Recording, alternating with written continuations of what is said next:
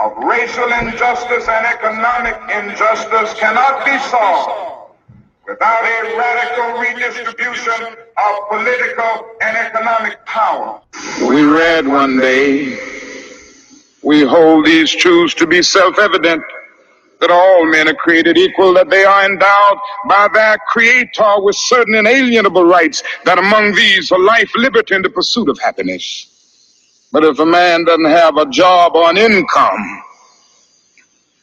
he has neither life nor liberty and the possibility for the pursuit of happiness.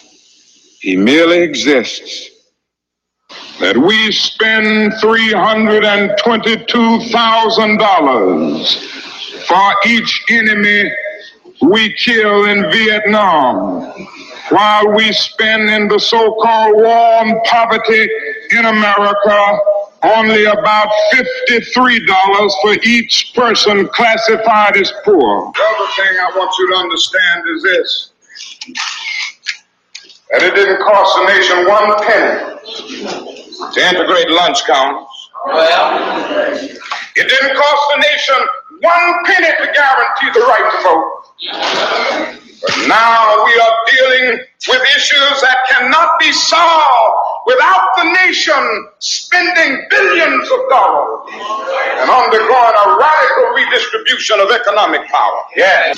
All labor has dignity. Yes. But you are doing another thing. You are reminding not only Memphis, but you are reminding the nation that it is a crime for people to live in this rich nation and receive starvation wages. America's opportunity to help bridge the gulf between the haves and the have-nots. And the question is whether America will do it. There's nothing new about poverty. What is new is that we now have the techniques and the resources to get rid of poverty. And the real question is whether we have the will.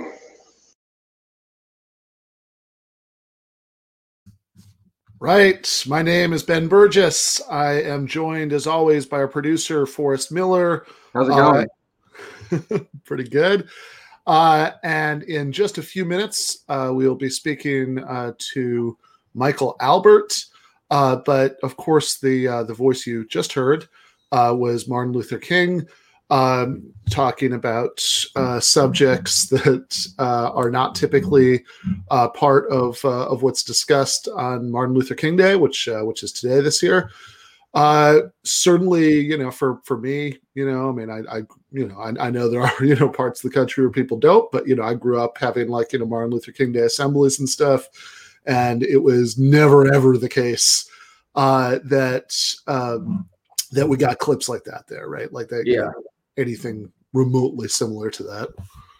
Well, it really, I mean, he thought of it as a two-part civil rights struggle, right? So he thought of it as, segregation ending and pushing towards that, which is the first part. But then the second part was his radical redistribution of wealth and ending of poverty, which, is something that LBJ kind of talked about as well, but obviously didn't really put resources into, because by the time that kind of came around with this war on poverty, we were, knee deep in the Vietnam War. But I think that, part one gets discussed everywhere. Everybody loves part one, you know what I mean? Liberals, conservatives, right. But part two, of course, and which is the less successful part, never gets discussed because it's, far too socialistic for, for most people to capitalize on. Yeah, for sure. I mean, I think one of the things that always really strike me watching clips like that is that nearly everybody who sort of appropriates his legacy, and which everybody does, because he's he's like he's like a saint in contemporary American culture, even though when he died he was actually an extremely controversial figure like even a lot of liberals who had maybe supported the efforts to desegregate lunch counters and whatnot didn't like him at that point because it was because he was denouncing the Johnson administration's war in Vietnam. Because he was widely blamed for riots. If you read like Rick Perlstein's book, he'll talk about ways that, like, the Chicago Tribune, was editorializing about Martin Luther King at the time, and that they'd say, oh, well, he says he's against riots, but they keep on happening anyway. So either he's not really against them, or and he really wants to start them, or else he's ineffective. And you see that, going up to this day with any kind of civil rights or Black Lives Matter, anything like that. You know what I mean? Like, they get thrown under the bus for the riots first before anybody.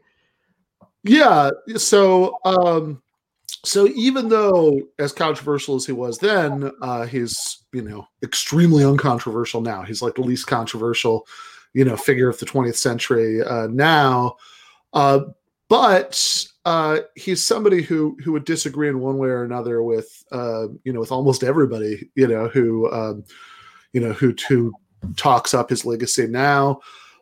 So certainly, as you say, the way that's focused on is very exclusively about part one. That because those battles have been won, and so they're relatively uncontroversial now. But then the obvious follow-up question is, okay, so you've done that, right? You have full legal equality. But what are you going to do to have more substantive, equality? Because obviously, look around you. There are these massive disparities in outcomes, between the races, so-called races, and the conservative analysis is it's like, oh, it's something about culture, that people just need to pull their pants up or something, that's the conservative. Yeah, the bootstraps, the bootstraps idea. Yeah, and the sort of liberal analysis is that it's the problem, like the main residual problem is just racism in the sense of the attitudes in people's heads, and that this, so maybe you can have, increased efforts of diversity, affirmative action, whatever, but that would solve that problem. But the analysis that the King had was that no, you have to do something about the overall distribution of wealth in society, and that's the only way to really do it. That because the effect of capitalism is to basically freeze the like results of past legally mandated racial hierarchy, like the insect trapped in amber at the beginning of Jurassic Park. So you have to do something massively redistributive to do something about that, which his focus was very exclusively on. In fact, I think, whatever. I think he was right about almost all of this stuff. I think that the only things, I think he was bad on Palestine, although he also died in 1968. Yeah, it was far before the settlements and the way that it was before the Intifadas. It was before really the Israeli-Palestinian conflict. It was what it is now. Yeah, had taken the form that it would take. Like when he was assassinated, the occupation had lasted for months rather than years, never mind decades. Yeah. So I think he may very well have changed that, but which came up a little bit in the Georgia special election, because when Warnock was actually backing off of some of his good positions on that, he sort of used King's bad positions as a crutch for that. But in general, I think that you'd have, so obviously, mainstream conservatives who don't even like, who are like opposed to affirmative action, even, wouldn't like really almost any of his post desegregated lunch counters positions. Yeah. If they knew about them or would admit them and, grapple with them. Liberals clearly wouldn't. Even within the left, I mean, honestly, I think that given this sort of analysis we just talked about, and his actually pretty relentless focus on economic solutions as what you do after you've achieved, civic and legal equality, right? Once you have everybody being equal in the eyes of the law, his solution to the remaining problem was relentlessly in terms of economics, and even while we're finishing that project. Like I talked about in my discussion with Harvey K on the very first episode of the show, I think we might watch the clip in a minute. It's weird how much that's been disappeared from the picture, right? The 1964 march was the March on Washington for Jobs and Freedom. And you would not guess from the way people talk about it that the Jobs and was in there. But that's the march where King's like most famous, I Have a Dream speech, which is really the high point of of the part one solution, I guess, to it. Yeah, totally. And so that's quoted in a way that ignores the rest of the program. And again, the rest of the program was so relentlessly economic that honestly, I think if Martin Luther King or like his close associate Bayard Rustin were alive today, they'd probably be denounced as class reductionists, for thinking that all, that like economics would be the remaining solution after you'd achieved legal equality. That you really don't like. If you go look at the signs at the March on Washington, you see stuff, of course, about civil rights laws and police brutality, which is certainly a thread connecting that to later efforts. But otherwise, everything there is about universalist economic programs, jobs, housing, et cetera, et cetera, et cetera, which they understood would be benefit Black Americans as opposed to white Americans, because Black Americans were much more likely to be, hungry, homeless, lack health care, et cetera, et cetera. But were things that were very much pitched at everybody. And when King, like in those last few years, the years they always skip past at the Martin Luther King Day assemblies, in high schools and whatnot, a major part of what he was doing was the Poor People's Campaign. Again, it was sort of trying like very explicitly universalist economic pitch. Let's get together all of the poor people to oppose poverty.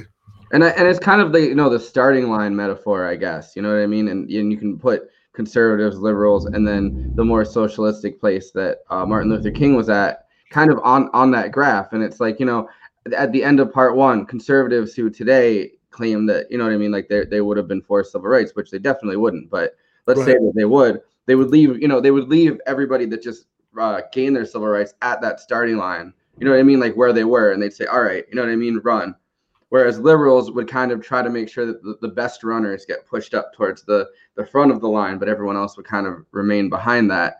And, at the same time, something more universal would make sure that, not just poor Black people, but poor white people, all poor people kind of get pushed towards, towards the gap. I guess the gap between everybody gets reduced by quite a bit.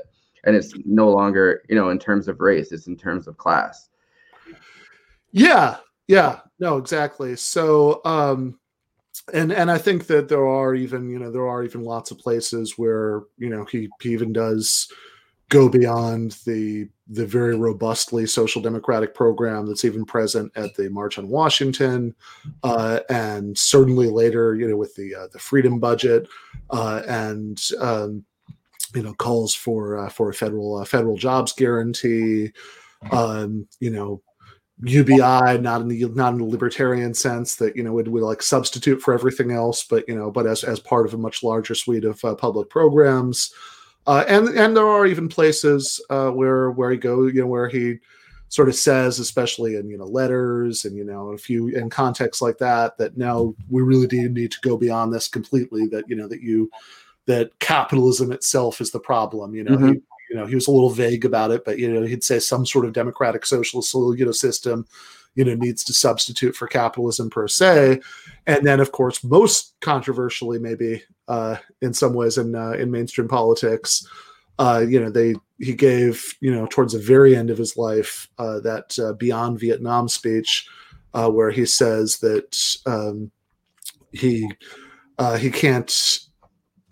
He talks about going around in inner cities where there had been riots and giving people his message about nonviolent methods of achieving social change. So to be fair, that is part of it. Sometimes people do misleadingly quote that phrase about riots is the language of the unheard, but then the punchline is, look, when I go around and say this is not this is not a good strategy, and he's obviously is coming from a Christian moral worldview, so he's giving more than a strategic critique. But when he goes around and does all of that, he says that the response he'll get is, wait a second, what about the massive doses of violence that the U.S. government is doling out in Southeast Asia? And essentially he says, good point. That's why I decided to give this speech. And he says all kinds of things in that speech. I have that queued up. Let's watch a little bit. We want to. I have like 2 minutes of it queued up. Hold on.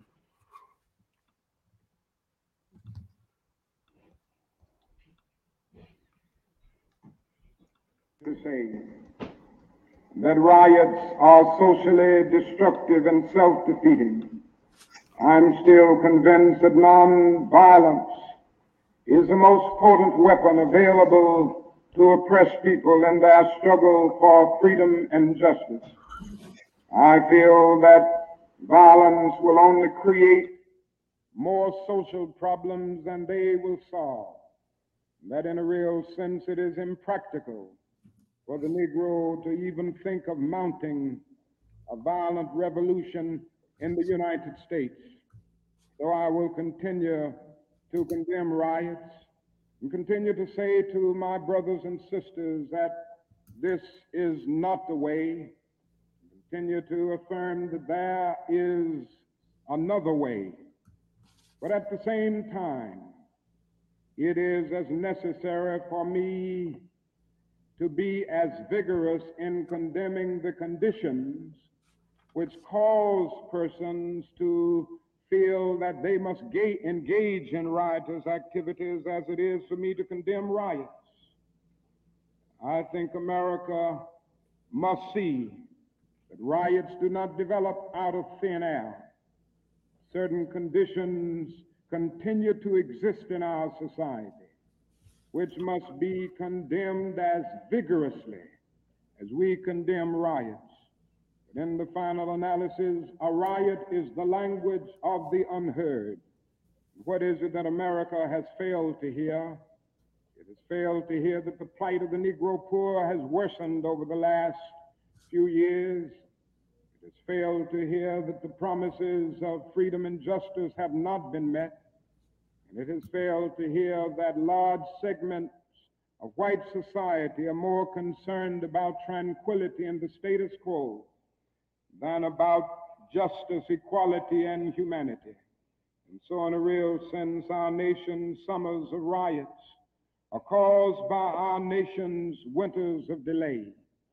And as long as America postpones justice, we stand in the position of having these recurrences of violence and riots over and over again. Social justice and progress are the absolute guarantors of riot prevention. Yeah, and the foreign policy, parts of the speech are at least as radical. He talks about the United States being on the wrong side of revolutions of barefooted people around the world, and he talks about the Vietnamese Revolution in a way that makes it clear that obviously he's not a Stalinist or anything, but he's deeply sympathetic, to the causes and the fundamental goals of that revolutionary struggle. So, if people haven't checked that out, I think they should. It's I think that if you're going to hear as much as you do about Martin Luther King in American society today, and you've probably even heard today, then you should, then you owe it to yourself to find out what he thought about all of this stuff. It's certainly a much richer and more radical legacy. And I think there's also a little lesson in the other direction, right? I remember Michael Brooks used to, put it this way a couple times, that they that at the same time there are other superficially more radical currents going on, but really it's the guys in the starch shirts, with the kind of message of legal rights and social democratic programs who had the much more compelling programs. So before we bring on Michael Albert, you want to do just a minute of Harvey K? Yeah.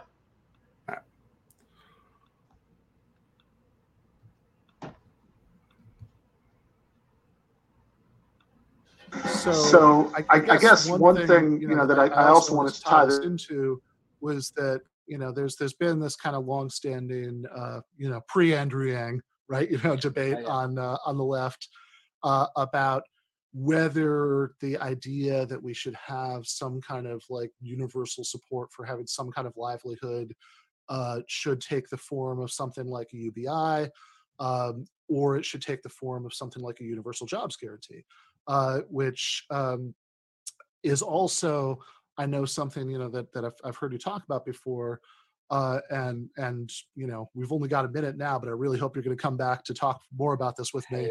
I'll be back all the time to be with you. All right. So in and this other demand, this universal jobs guarantee, this jobs for all demand, is something that was historic. Though he gave the speech that has become the iconic speech of the day.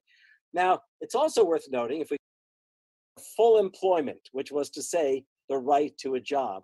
Now, in 1963, it's A. Philip Randolph, the black civil rights and decidedly labor leader, who was himself a socialist, who actually organized the sleeping car porters union, right? Right, the Brotherhood of Sleeping Car Porters, right. And they're the organizers of the March on Washington. And people should try to read Randolph's own speech that day. And by the way, Martin Luther King was not involved in organizing it, though he gave the speech that has become the iconic speech of the day. Now, it's also worth noting, if we go back to 1943-44, that Martin Luther King Jr. was a very young, brilliant, precocious kid.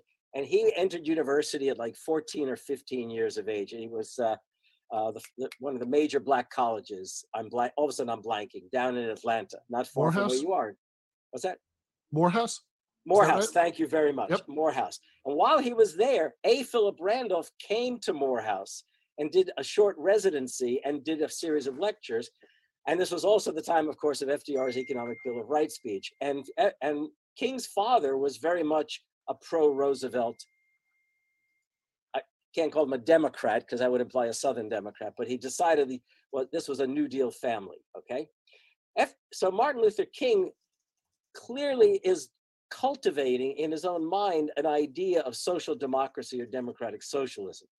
So when we come to 1963, you've got A. Philip Randolph, Martin Luther King, and Walter Reuther, as you said, UAW leader, who is literally the guy who writes the checks to underwrite the March on Washington that brought 250,000 people to DC.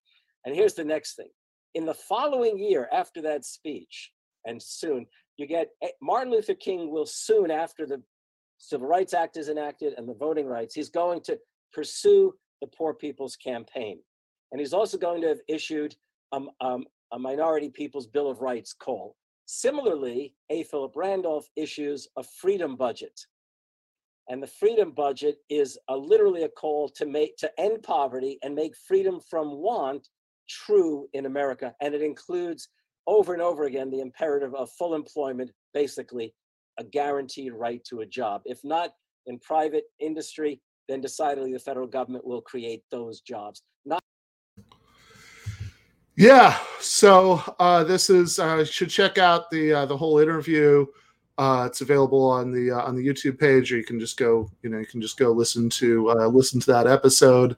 Throw back to the first episode of Give Them an Argument. Yeah, that's right. The very first one. So and also I should say really quick, we should do the plug before we bring Michael Albert on. if you want to access every single episode, that's a public one, but also the patron ones, just go to patreon.com/Ben Burgess.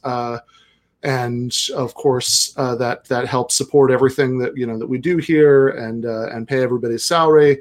You should whatever wages. I guess salary makes this sound like a little bit more stable and institutional, than the show is just yet.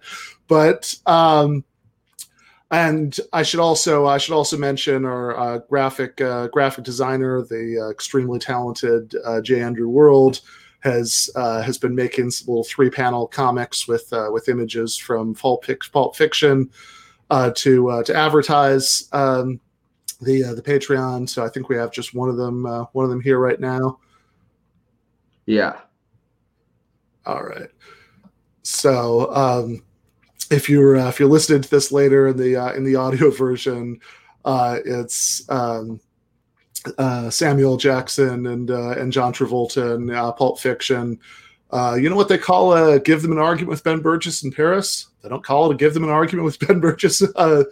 No, man, they got the metric system. They wouldn't know what the fuck a Ben Burgess is. So what do they call it? And then he gives the French name and whatever. And then there's a little joke if you understand French, but that doesn't matter. And then he says, well, what do they call a Michael Brooks show? Well, Michael Brooks show is a Michael Brooks show, but they call it Le Michael Brooks show. Le Michael Brooks show. Ha ha ha. What do they call the Rachel Maddow show? I don't know. I didn't watch Rachel Maddow.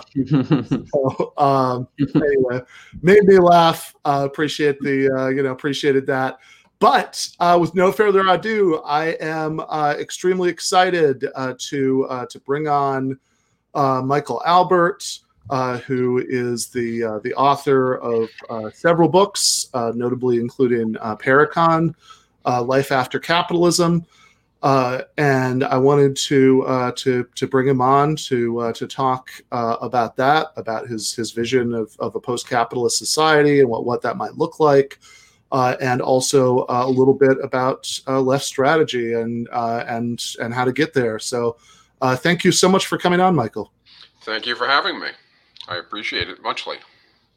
Yeah. So I want to actually before we really dive into to anything. The stuff that I actually brought you on to talk about, since I know you were in the waiting room while we were doing that previous segment about Martin Luther King Day, I did want to just give you the opportunity to add anything that you wanted to add to that. Not really. I mean, I thought it was a good segment, and it honed in on the reality of, as you put it, 2 phases or 2 parts of King.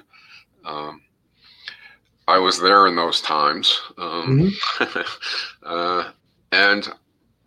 I have to be honest about it.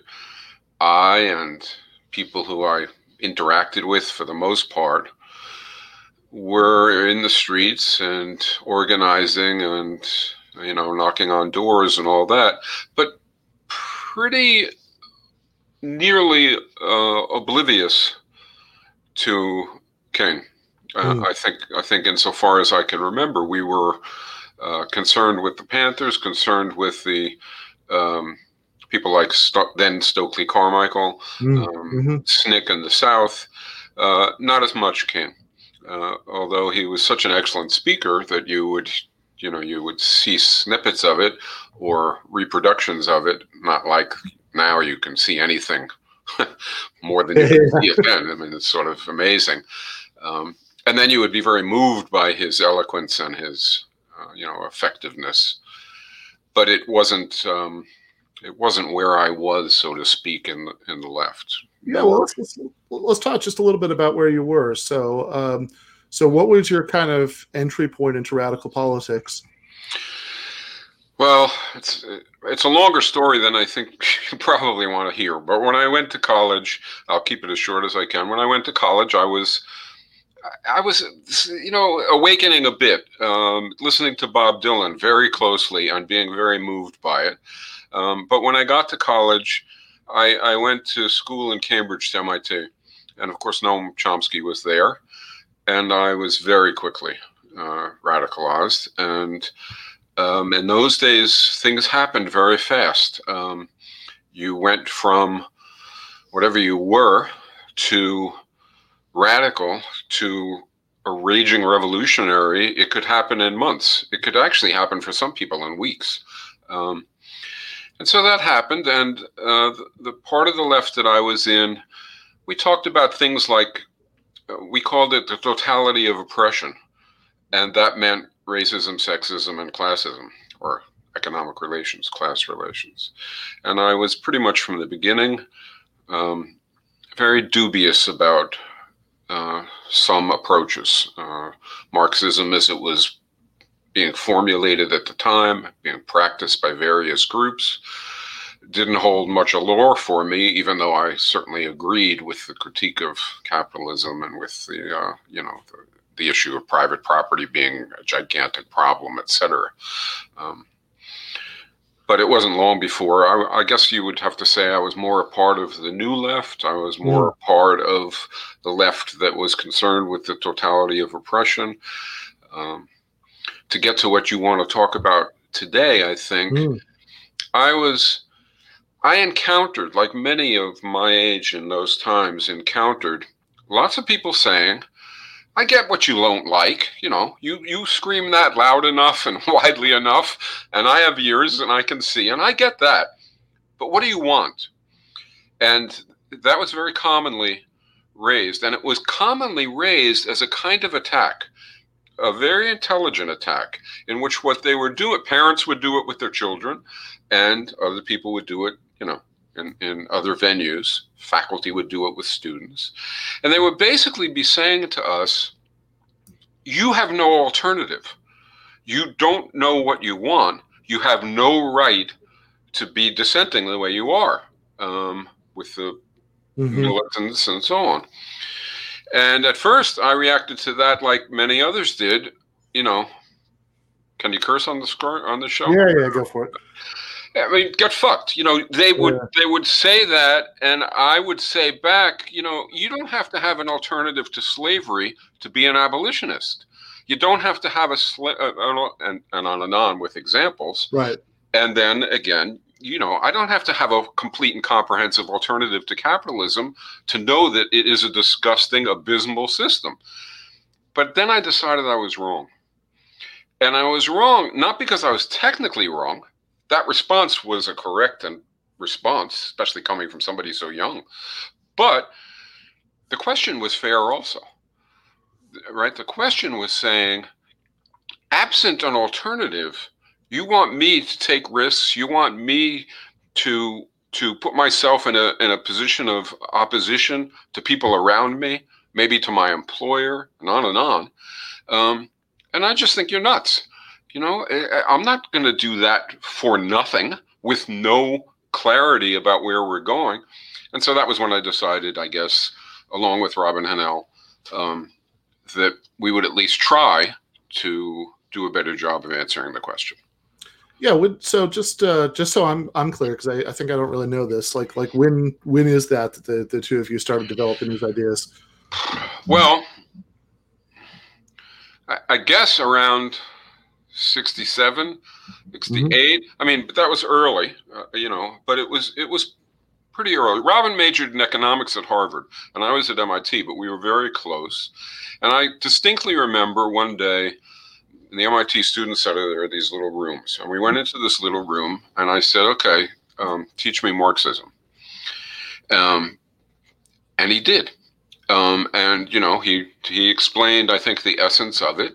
Very clear language in a very short period of time. And then I had my concerns with it. And so even at that stage, we were starting to question, well, what is this thing called socialism? Is it what we see out there, which calls itself socialism and is called by the United States socialism?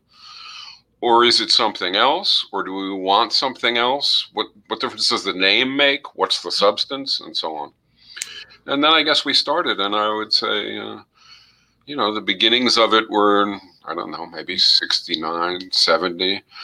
And, some years later, it was more mature. Still not the full vision, but it was getting there.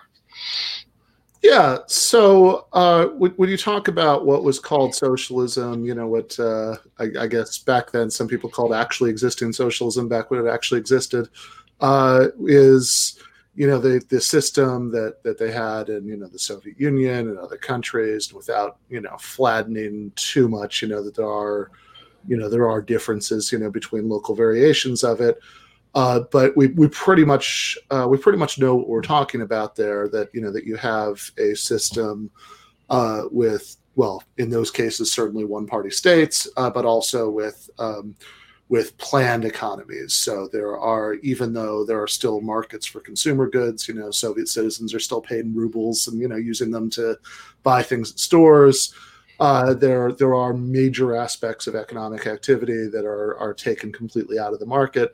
And planned by the state. And one way of being a radically democratic, so certainly one way that anybody who's like an anti-Stalinist leftist would criticize that system is the lack of democracy. That we want things like free speech and multi-party elections. We want them maybe even for their own sake, because they're important goods, and maybe some people also think that that having those things would be important economically. But I think one kind of simple-minded way of kind of entering into like the problem that this model, participatory economics, that you and Robin Hahn are developing, is supposed to solve, is to do just a quick little dumb thought experiment and say, okay, well, if you had basically how the Soviet economy works, but you layered, parliamentary democracy onto it. So you had multi-party elections, and maybe the whichever party won the election that year got to appoint the head of the Soviet planning office, Gosplan. And there was some sort of mechanism to make sure that media was relatively independent, and you could say what you want, all that stuff, right? So you have free speech and free press and multi-party elections. That certainly would have been better, and there's no doubt that certainly in my mind that some of the worst horrors of that system wouldn't have been committed by people who had to worry about winning re-election.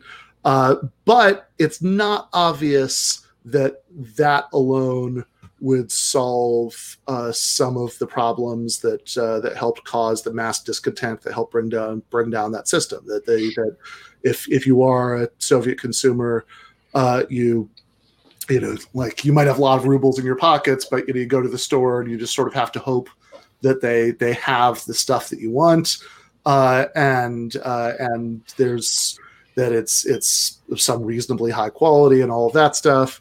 And these things might be easy from a certain perspective to trivialize, but they're very important to people, and they're a big part of the reason why most people, Soviet citizens, were going to defend that system.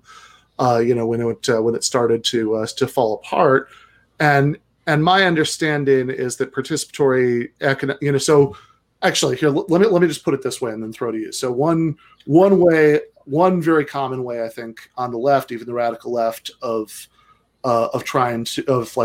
dealing with that reality, that like even that version of the Soviet Union with free speech and multi-party election would still have had these deep economic problems, is to say, okay, maybe we do need markets in certain areas in which they didn't exist in the Soviet Union. That's one very common solution. But participatory economics, as I understand it, is supposed to solve the same problem in a different way. So you want to speak to that? Yeah, but I want to go back a little bit in what you said, if I could. Yeah, please. Yep. And I think I can make the point that you were raising even more stark, because some of your readers might not be too familiar with the Soviet Union. So make it the United States. Yeah.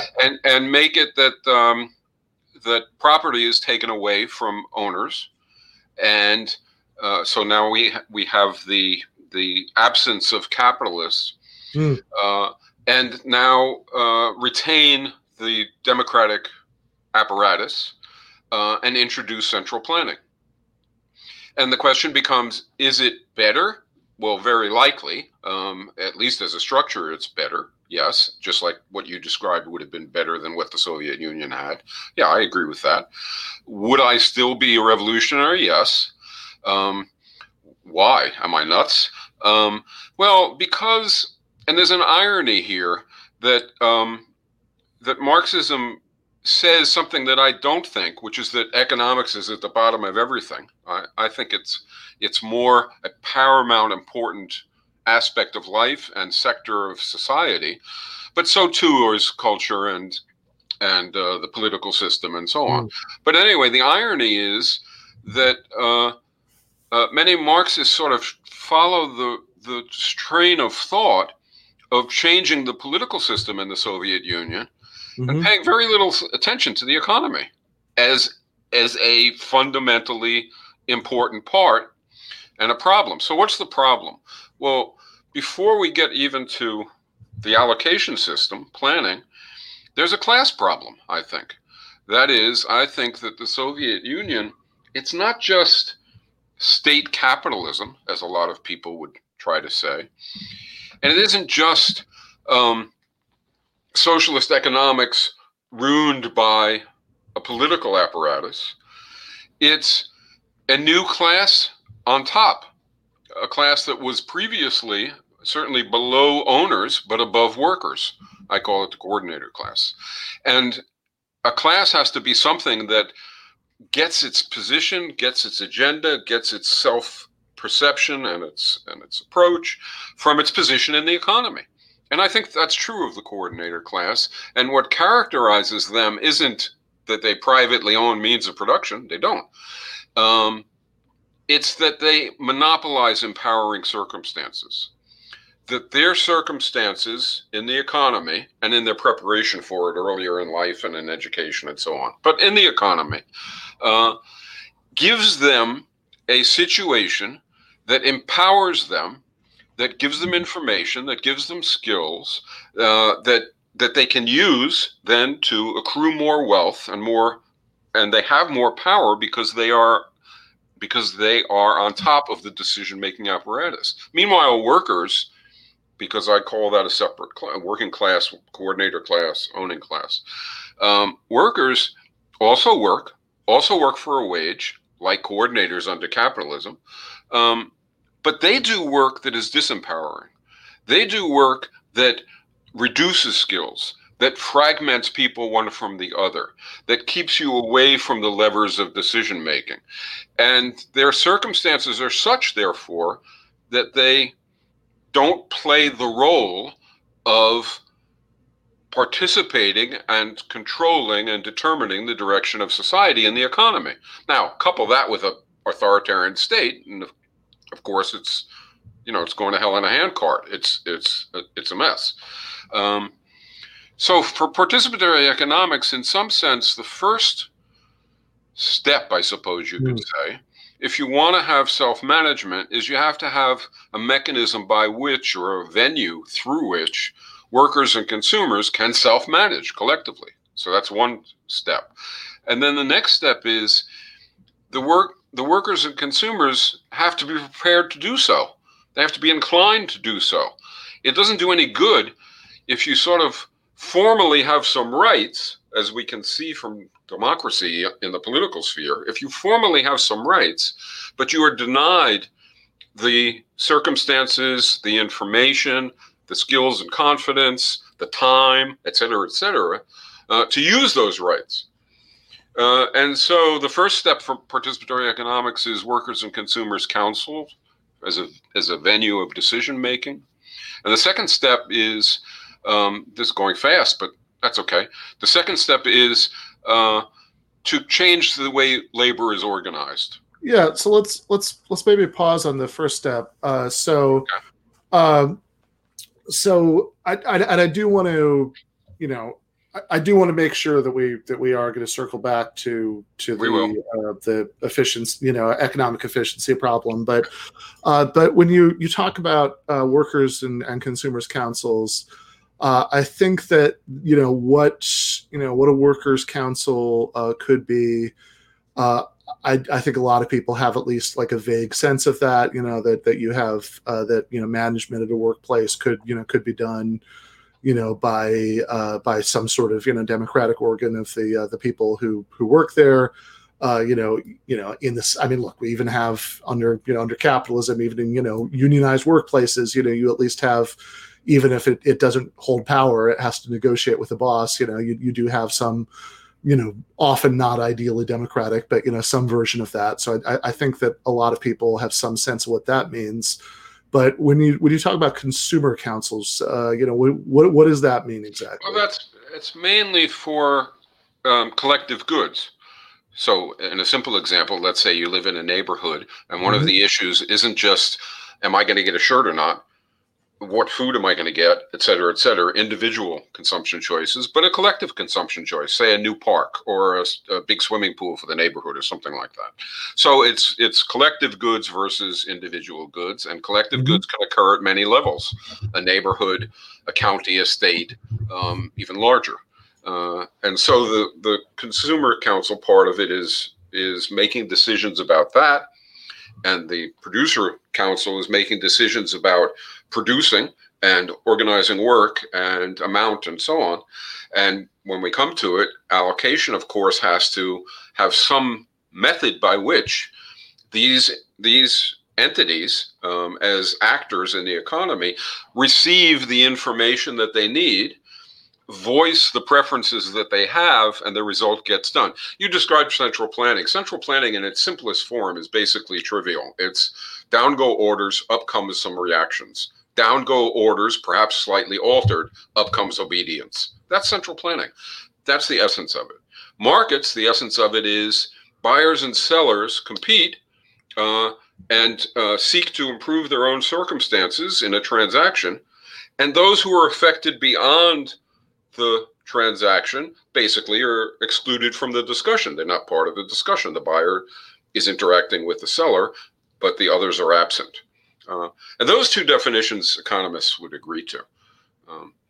The reason I wanted to discuss the coordinator class stuff first is because if we ignore that discussion, I think, class does matter. And if we ignore that discussion, that class division becomes a schism, a rule, class rule, and anything that we're trying to do for other aspects of an economy is going to be subverted by that power differential.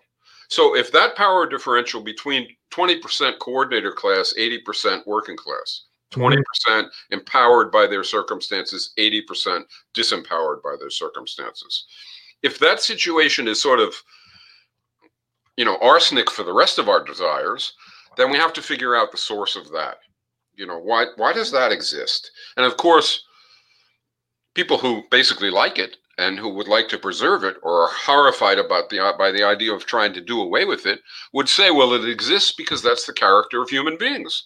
About 20% are born to participate, to play a role, to engage, to be creative, and about 80% are born to do their bidding. I don't think that's the case. Right. And so not thinking that's the case, you have to ask, well, why? And why does it arise? And Robin and I answered that in a way that is a little bit unusual. We said, look, it arises because the economy is structured that way, and you must enter the economy to live, to function. And what you can enter is 80% jobs that are disempowering, 20% jobs that are empowering. So then the question, well, what do you do about it, right? What can you do? And so I think perhaps the most controversial, but certainly one of the most controversial things about participatory economics is the proposal that what has to be done, if we're going to deal with this problem, is to change jobs. Change them in such a way that everybody's work, we don't all do the same thing. That's impossible. That's ludicrous. Okay. So that's not the solution. The solution seems to be that you change work around so that each person does a mix of things that compose a job, a viable job that the person is able to do. But that mix of things is such that everybody's job and economic circumstances is comparably empowering to everybody else's. And so you don't have people who are doing only empowering work. Let's say being a surgeon is really empowering. I don't know. I think it is, but let's say it is. So you don't have somebody who's doing only surgery and somebody else who's only cleaning bedpans. And you don't have, and now you can go on and on and on with the fifth of and the four-fifths of the workforce. You'd have to reimagine work, redesign work so that people's circumstances are comparably empowering, to the extent possible, equally empowering. But you can't do it, to the 14th decimal place. That's ridiculous. But you can certainly accomplish it. And then you have a different education system needed, right? In our capitalist organization and in the organization of work in the old Soviet Union, basically the same. Your educational system has to graduate people to fit. If it graduates people that don't fit, then you have chaos in society. So what does it have to do? Well, it has to educate 4 out of every 5 people to endure boredom and take orders. Right. And it has to educate 1 out of every 5 people to become, not quite a master of the universe in a capitalism. That's the owners. But in what has been called by many people socialism, but now I want to call it coordinatorism, to become the master of the universe, that is the 1/5 who runs the economy. Okay, so if we don't change that, we're in trouble, I think. Yeah, I mean, this is already a place I think somebody could worry about it, because you have if some people are trained as surgeons, are you going to have to, depending on how much time they have to spend doing less empowering tasks, then you might end up having to train twice as many surgeons, so you can get just as much surgery done as you would with one person being a full-time surgeon. Maybe that's not a big deal, but that is an obvious cost of doing things that way. There's a prior criticism, which is made much more often, and we might as well not skip it. And then let's address yours also, because the prior one is made much more often, and it's basically people saying, well, now wait a second. You're telling me that one of the people who is now in that 80% might be giving me my surgery, right? I don't want that. I think that the 20% are there because they're smarter, more capable, more creative, more industrious, and the 80% are where they are because that's the best they can do. And that's a far more prevalent belief. It isn't always voiced, but even on the left, a lot of people believe that.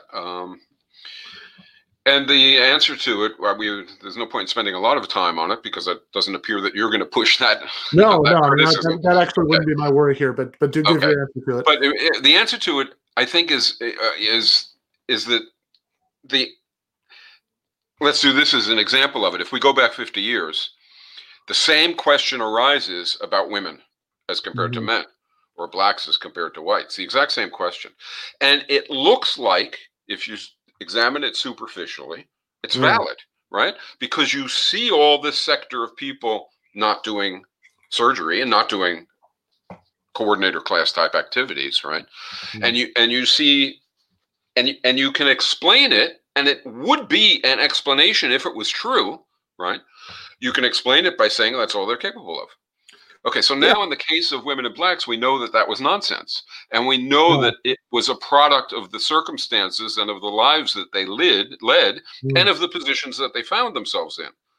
And what I'm claiming is the exact same thing is true, effectively in the same way as, for working class people, not coordinator class, but working class people, their circumstances, their living conditions, their prior lives, and especially what they encounter on entering the economy produces their position, their subordination. And it's not a function of a lack of capacity.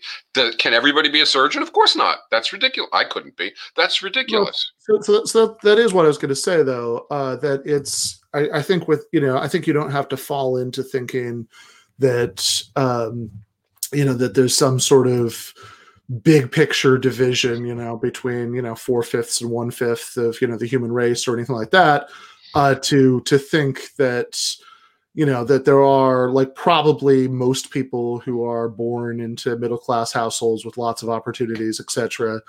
I'm guessing, couldn't be surgeons. Maybe, maybe most of them could be. Maybe I'm wrong about that. I don't actually, having never been anywhere around that, and not having made any attempt to, become any sort of doctor myself. I have no idea, but it sounds. I think it's plausible that most people from any class background, that, like, there are lots of things. Maybe surgery is one of them, maybe not, but there are lots of things that are relatively specific, skills that do require, particular temperaments, et cetera.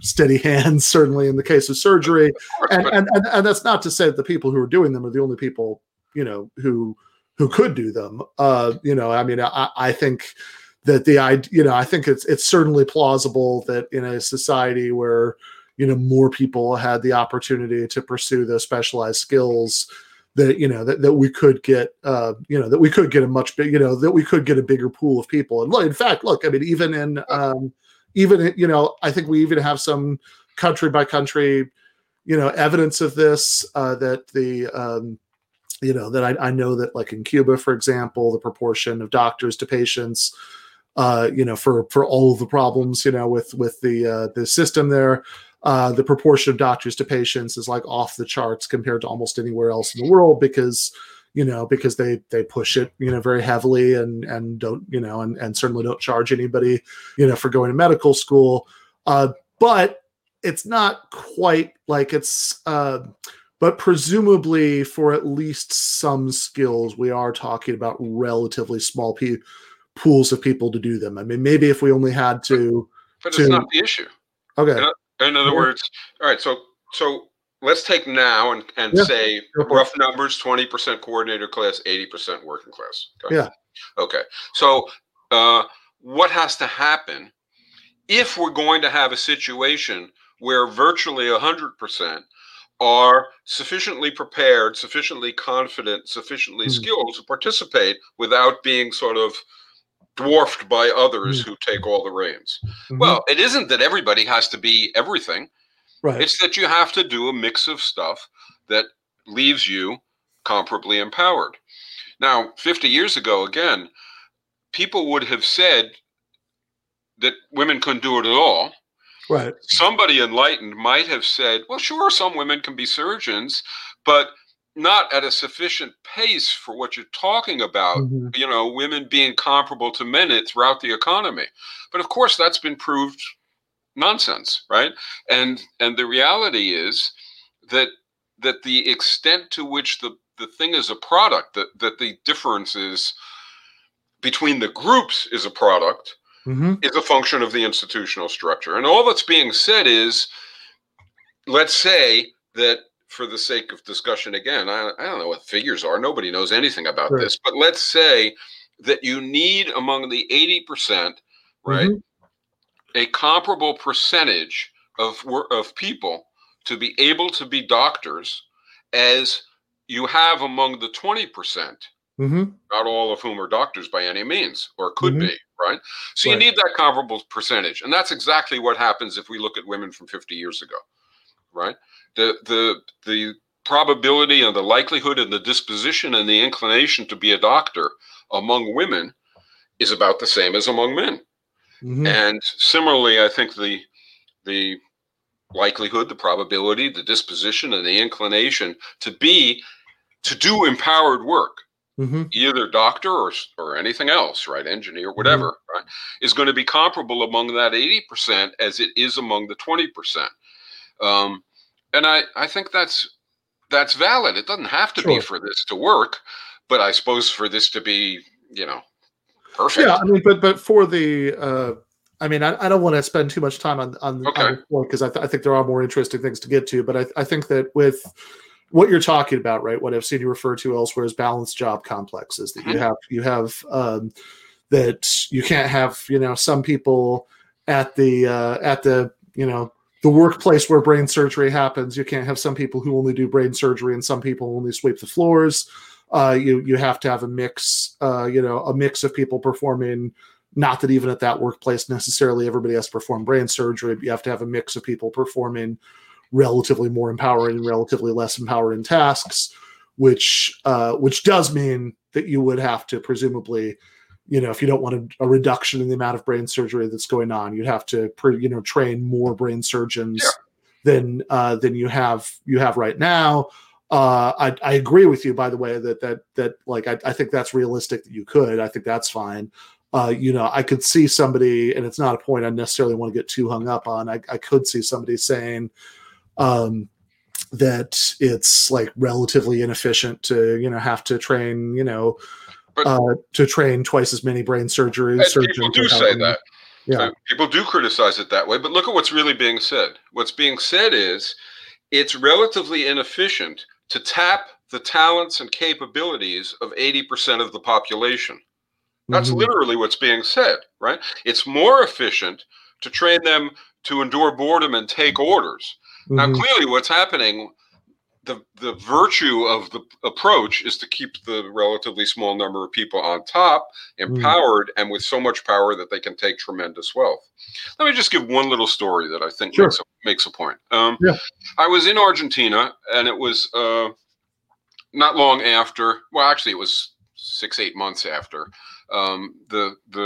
the events there in which many factories were taken over by workers. And it wasn't taken over by and large in a kind of an upsurge, ideological and organized and so on. It was rather that the economy was in trouble and the capitalists were punting.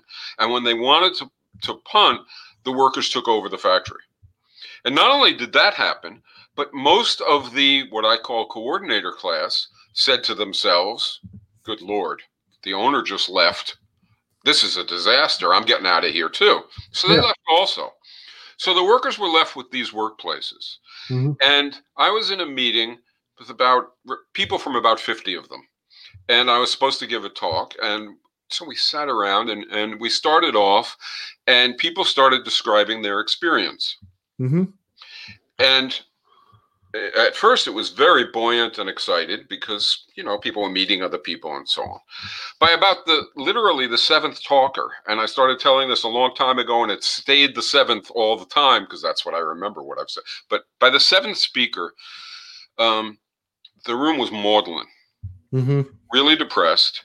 And the seventh speaker said rather eloquently, building on the sixth, I never thought I would say anything like this. But maybe Margaret Thatcher was right. Maybe there is no alternative. We took over the factory. We pretty much equalized wages. We'll talk about what I think maybe might be a little better than that if you want in a while. Yeah, but anyway, we radically changed wages.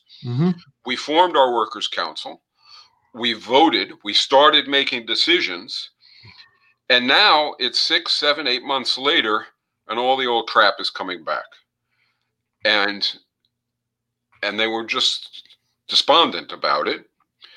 And when I spoke, I just said, you think that it's because it's built into who we are, into our nature somehow.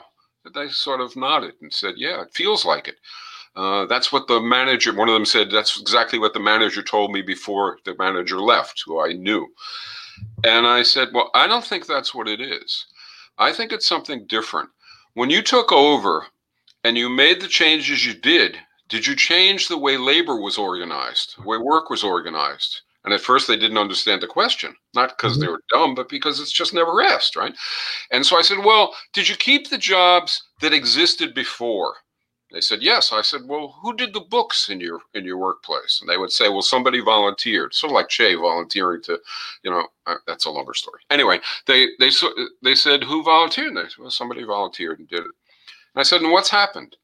And they said, well, all the old crap's coming back. And I said, well, doesn't that mean that those people are taking more income for themselves, the ones who took those jobs, that those people are going to the meetings that you arranged the workplace council that you arranged, right? And you're not going.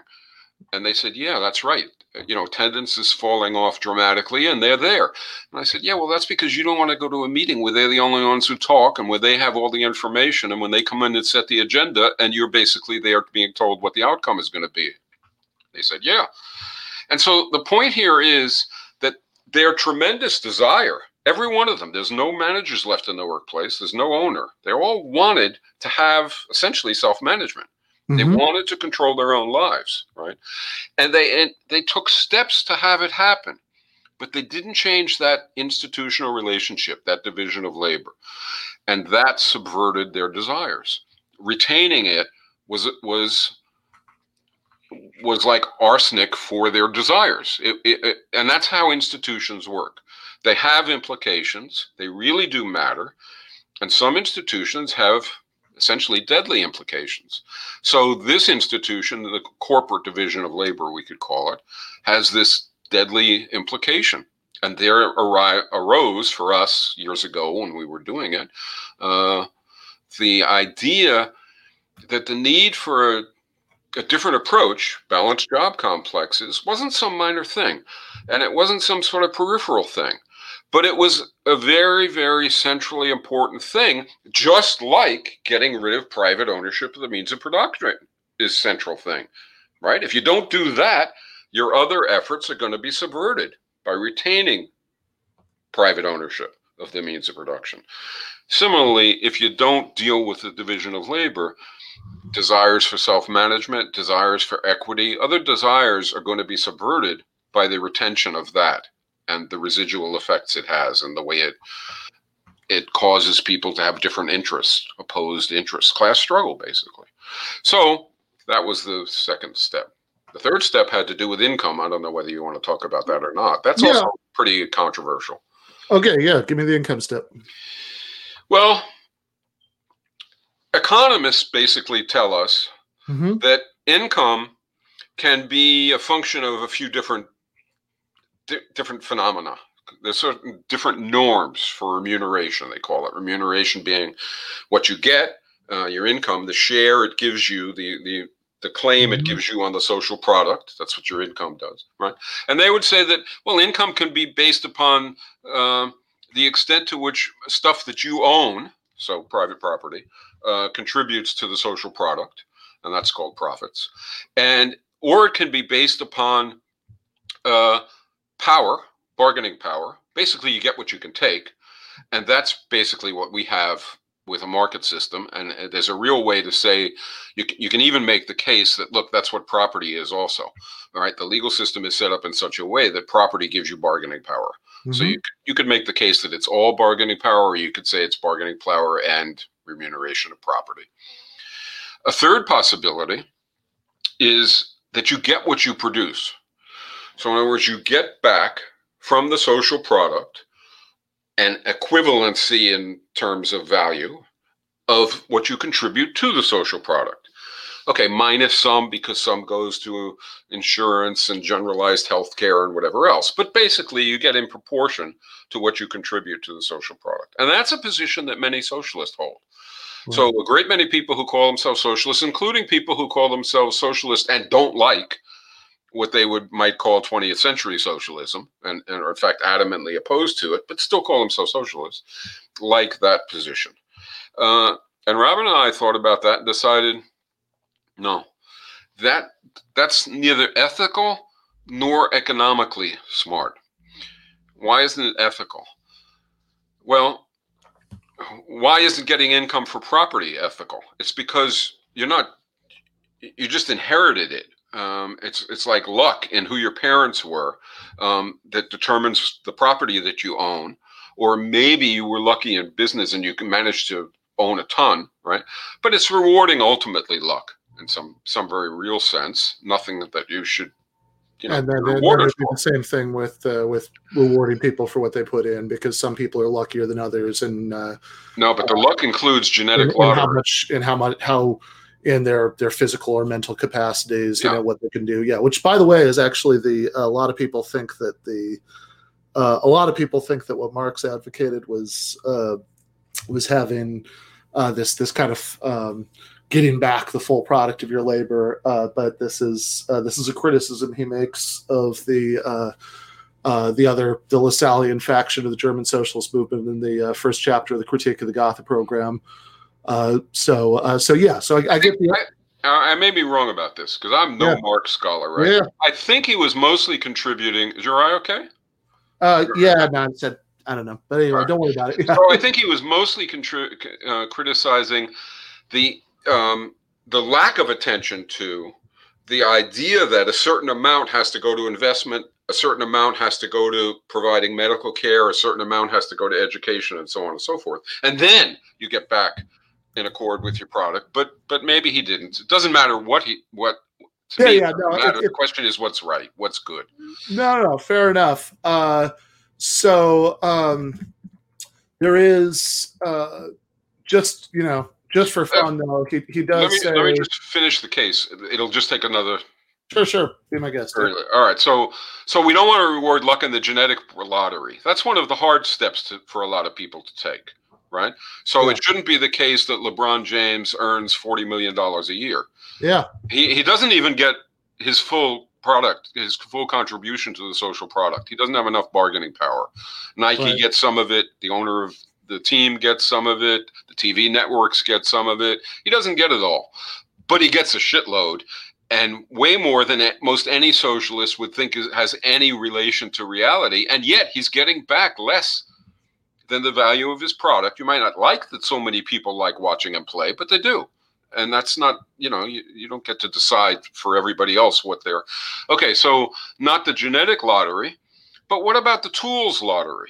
Why should you get more because you happen to be using better tools? Because you were lucky in the tools lottery, so to speak. Or you were lucky because you're producing something that's highly valued as compared to something that's less valued, but still valued. Mm-hmm. Or you even have better workmates. So is there a way to not reward any of that, which, by the way, none of that has any positive incentive effect, rewarding it? People think that there's no positive incentive effect rewarding luck in the genetic lottery. You can't change your genetic endowment, right? You can't work to make your. So what can you remunerate? Well, it seems to me you can remunerate how long people work, how hard they work, and the onerousness of the conditions under which they work. Mm-hmm. Period. And if you remunerate those things, you're remunerating exactly what people have control over, and therefore there's the incentive effect that you're looking for, or that people should be looking for. Clarify, by the way, you just used this phrase "tools lottery." Could you tell us one more time what you mean by that? Suppose the two of us go out to cut some kind of sugar cane or something, and you've got this fantastic scythe, and I've got a scissor, mm-hmm. And so you produce it. I'm not sure what your screen captures, but you produce this much, and I produce this much. Yeah. But we're under the same sun, we're working the same duration, and we're working the same hardness. Right. Should you get twice as much income because you have a better tool? That's the kind of idea. Now, does the economy want to generate good tools? Yes. But you don't have to do that by rewarding the people who are using them. There are other ways to accomplish that goal, which is a good goal, right? Than enriching people just because they happen to be lucky using one. Or the same thing with, being a surgeon and saving lives. I mean, how much more value can you generate in 3 hours than mm-hmm. saving a human life, right? So the value that the surgeon, while doing surgery, even if we have balanced job complexes, still there are people doing surgery. The value that they're generating is enormous, and if they're getting remunerated for that, their income will be much higher.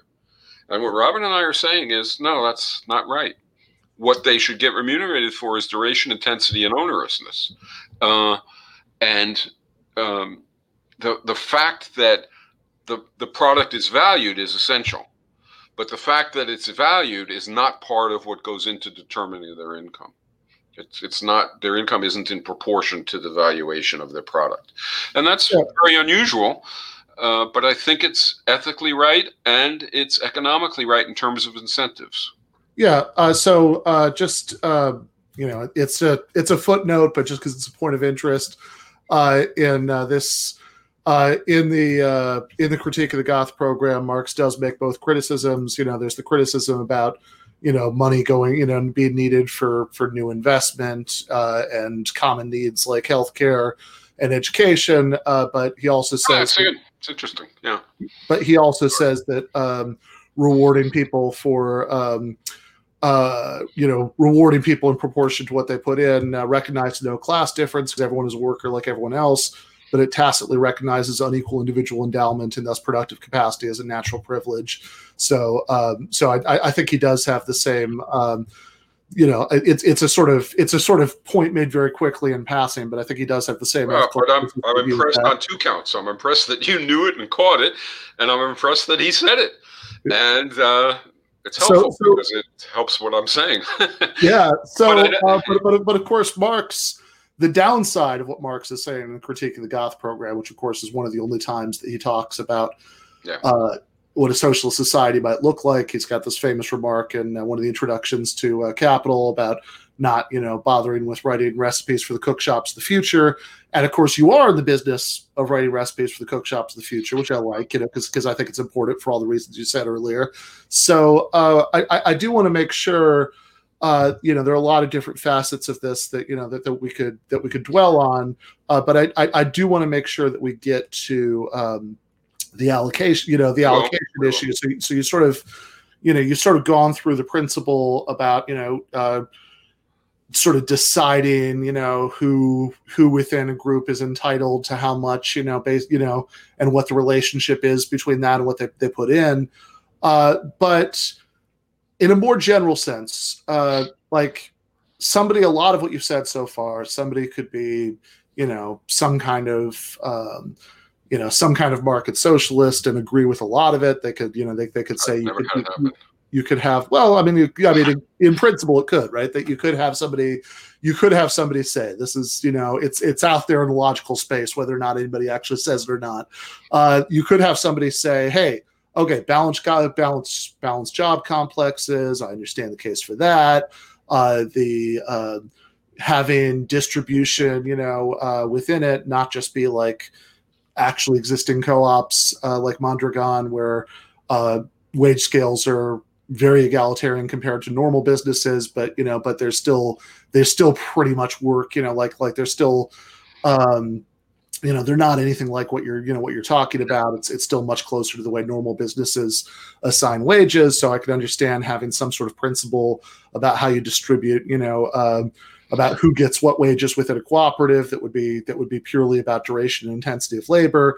Again, maybe they don't say this, but they could say this. But the fundamental place where you disagree with this person that I'm describing is about how it is, like what the basic mechanism is for coordinating what's produced with consumption needs, because a market socialist, like a market anybody, right, says that the basic mechanism for accomplishing that is market pressures, and that's not the basic mechanism that you want. And so I was hoping that before we kind of get to the point where we answer some audience questions, that you can kind of take us through what's the basic mechanism for deciding what gets produced, and how that's linked to consumer preferences in society. Okay. 3 sentences first to agree with something that you said, Marx said. I actually agree with the point of view that we should not be creating, I call it blueprints for the future.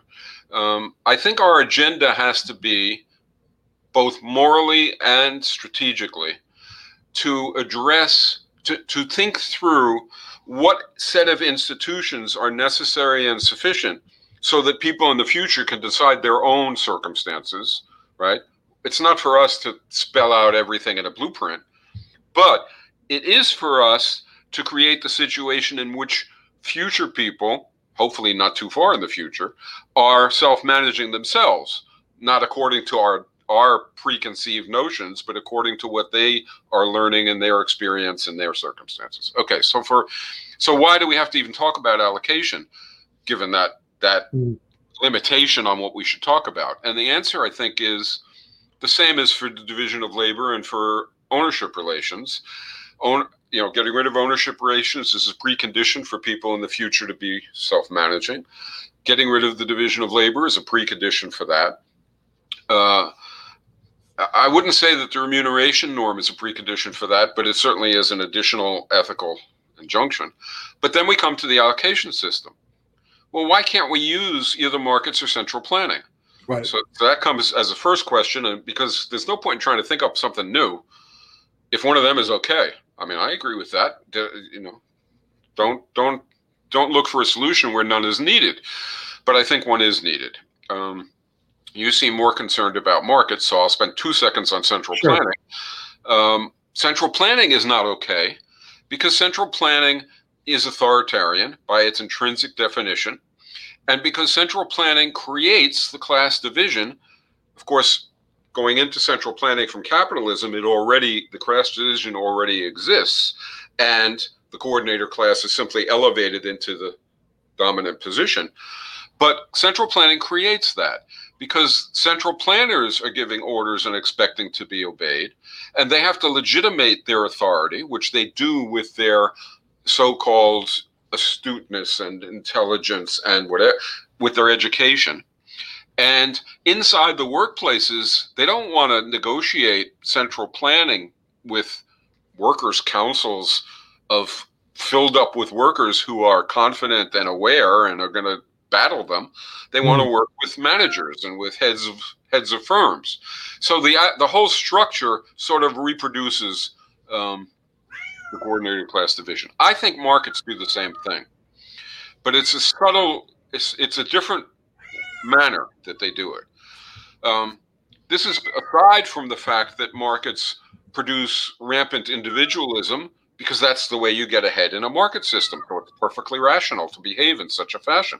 In fact, you almost have no choice, right? You can't go into the store and pick something up to buy and be concerned about the well-being of the person who produced it. I mean, that's just insane. Nobody does that. You're concerned about whether the item meets your needs, so you buy it. So it produces individualism that we see all around us, a kind of a rat race society. So that's a problem with markets. Even if you get rid of private ownership, that's still a problem with markets. Even if you had balanced job complexes, that would be a problem with markets. But here's why you won't have that, I think.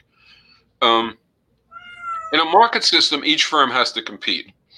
If a firm competes horribly, competes poorly, it goes out of business. And its workforce, even if they're organized in a workers' council, even if they have democratic rights or even self-managing rights, is screwed because their income drops to nothing, right?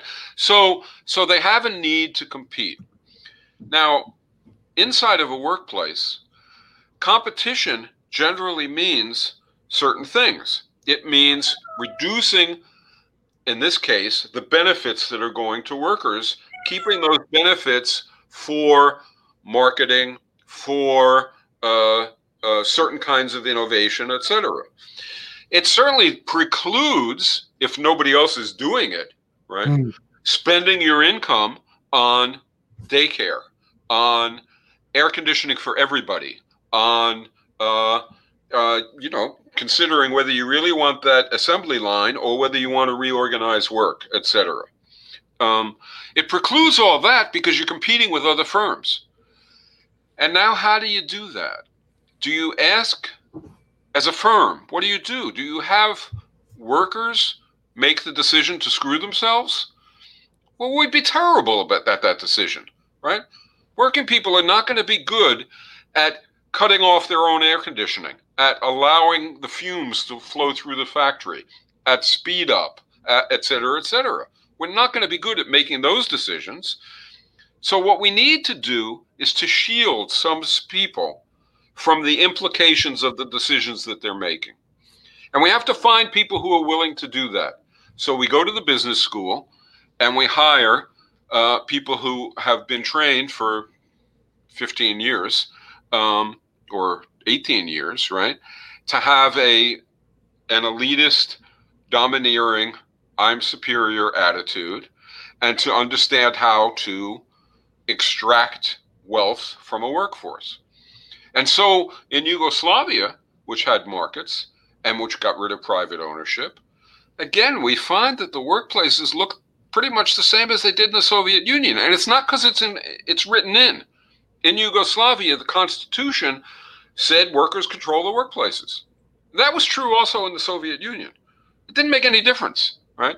It made no difference because the structure, in one case markets and in the other case central planning, and in both cases the division of labor, which would have done it anyhow, imposed the outcome.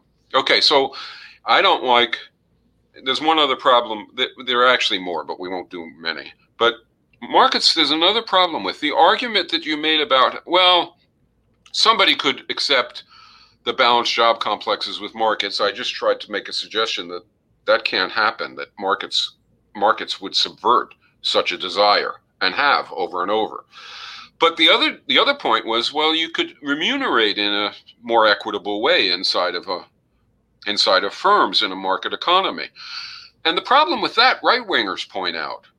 They point out that if you remove wages from market determination, you're sort of subverting all prices, right, that are based upon wages. So everything is getting distorted, and markets are no longer doing what the idealized notion of markets can accomplish. So that's the second problem. And the third problem is arguably the biggest, that markets fuck up the ecology, that markets create a tremendous incentive to dump stuff, to pollute, et cetera, because you can make profits off that. Your firm can be successful off that. So you might argue, rightly, I think, that you can put constraints on markets, that you can moderate these ill effects, and you can, but you can't eliminate them. It's like putting constraints on private ownership or putting constraints on anything horrendous. It's still there. It's still percolating to try and get its way, and it typically does. So anyway, this led Robin and I to, this is a bit abbreviated, but it basically led Robin and I to feel that we actually need a new way of allocating. Now, at the time, there was a guy named Alec Nove. Do you know his name? Oh, yeah. Yep. Okay. So he argued at the time, this is around the same time, roughly speaking, he argued, look, there really is only markets and central planning. Those are our options, and now let's discuss which one we want. And for Robin and I, that was sort of like a parent saying to a kid, there's only A and B, and the kid notices, wait a minute, what about C? I want C. Where's C? And the parent says A or B. And so Nove was saying markets are central planning, and there's no evidence of it. There's no proof of it. There's no argument that it's impossible to do anything else. It's simply an assertion. Yeah, let's talk about what the something else is. Okay, so here's the other thing. Okay, so we've said we have workers' councils and consumers' councils. Okay, so now what has to happen is a communication between them, like you pointed out earlier. There has to be, if there isn't, it's chaos, right? So there has to be a dynamic. And if it's not markets and it's not central planning, what is it? So we thought, well, what if it was a process by which workers express what they want? This is roughly the way we started. Workers express what they want. That is what they want to produce, given the assets that they have at their disposal. Assets that they don't own, that you could think of it as they borrowed from society, but they're administering. And so they're making a proposal about what their workplace is going to do. Now, how can they do this off the top of their head? Well, no, they're using last year's numbers for what they did. They're using trends in demand for what they did, and they're using some initial set of prices or estimates of what the valuation is. Now, what about the consumer side? Well, on the consumer side, the consumers are doing essentially the same thing. They are workers, or they can't work and they have a full income, but in any case, they have an income, right? Each of them. And so they have a budget, and they can't consume beyond their budget, but up to their budget, they can make a consumption proposal. And that's basically a proposal about what they want to consume. And added up for the Consumers Council, it's more of a collective proposal. And added up across all of society, it's basically people saying what they want. And over here, people saying what they're willing to offer. Now, these things aren't going to match. Right? And they shouldn't match. We don't want them to match right off because we want workers to be saying really what they want to do, right? What they think would be good to do, what they think, and we want consumers to say what they would like to get. Now, they both know that, pie in the sky is silly, but they shouldn't be so trying to accommodate the final result that they're not saying what they want. So they're going to be different. Supply is going to be less than demand. Supply is going to be less than demand at the beginning. Okay. So now what can the next step be? It would have to be some process, again, by which the supply proposals, the workers' proposals, are conveyed.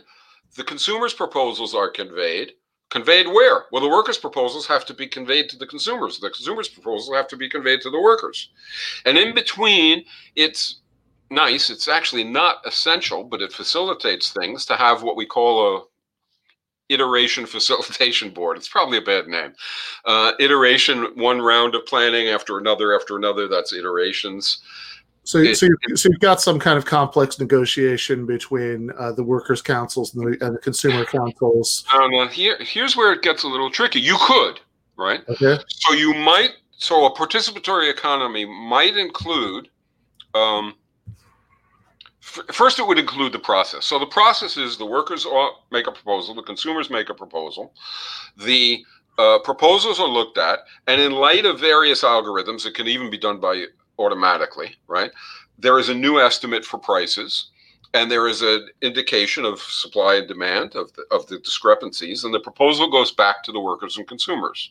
Nobody else is ever making a decision, right? Mm-hmm. And the workers in the workplace now modify their proposal, and the consumers modify their proposal. Now, why do they modify? They modify because part of participatory planning is you need to arrive at a plan. And when you arrive at your plan, it's because the proposals are accepted. And the proposals are accepted if the workers' proposals are socially responsible, they can be accepted. But if they're not, they won't be. And if the consumers' proposals are socially responsible, meaning they don't exceed their budget with the prices as they're emerging, right, then they can be accepted. And there's details, but basically, what's being said is if you do these rounds of activity, of proposals and responses, including reacting before the next round of proposals to the responses by changing the indicative prices, it's called by economists, the estimate of what final prices will be. Final prices is after you finish the whole thing, to inform people's next round of proposals. So you could do that. And I think we've pretty much proved that you can do that without intervention and without discussion, and still arrive at a plan, right? You have discussion inside the Workers' Council and inside the Consumers' Council, but without, endless meetings or anything like that. And you arrive at a plan. And when the plan is arrived at, the activities of the workplaces are in fact socially responsible. The social benefits equal the social costs, but in any case, there's more details. But okay, so this is all about the process by which the plans that the workers' councils come up with and the plans the consumers' councils come up with. That's the most streamlined process. You don't have to do that. You could change it some, but that's the most streamlined, I guess, simple and non-debating, non-discussing process. Yeah. So do have a couple of questions about this. Also want to bring our producer Forrest on, because I know there's at least one question from the audience we wanted to get to, and I think this would be a natural place to throw it in. But before we get to that question, let's just kind of when you're talking about not individual consumers, but consumer councils coming up with with these plans, then I guess one obvious question is, all right, so I am a consumer in the society. Who else is in this consumer council with me, and how much do I have to how much do I have to inform people, however long the plan is for, a year in advance maybe, How much do I have to know at that point? How much do I have to tell them? How much do I have to get other people to go along with whatever I consume, I want to consume for the next year? Because I think this is like an obvious place that somebody could have a worry about this, because you sort of go with that like Michael Walzer phrase about like how one of the ways of understanding the ethical case for socialism is to say what touches all should be decided by all, but the converse of that would presumably be that what doesn't touch other people, right, shouldn't be decided by other people. That we think if what I'm consuming or not consuming isn't really hurting anybody, it's not really it's not and really shouldn't be up to anyone else. Right. It certainly shouldn't be decided by anybody else. It does affect people. If I consume X, what goes into X is not being used for anything else, including something that you might want. So people are affected. That's true, but marginally so, smallly so, although in some, considerably so. So an allocation system that sort of meets our values would have to convey to the whole array of people affected, right, the influence that's proportional. What we call self-management is you have a say in decisions in proportional to the degree you're affected. Mm-hmm. So each person would have a very low say regarding a very low influence regarding whether you want to get a shirt or not, mm-hmm. Or whatever it might be. But all together, there is some impact. Well, the impact of them all together is conveyed through the price, which is changing during the planning process and which is affecting my choice of whether or not to get a shirt. But the thing that you were asking before that was there's my individual consumption, and I'm not consulting anybody about that, right? I'm just making a proposal for what I want to consume. And it's not a proposal for every single item I want to pursue, because most things are categories, right? I don't have to say what size shirt I want. I don't have to say what kind of shirt I want. Nothing like that. Just shirts.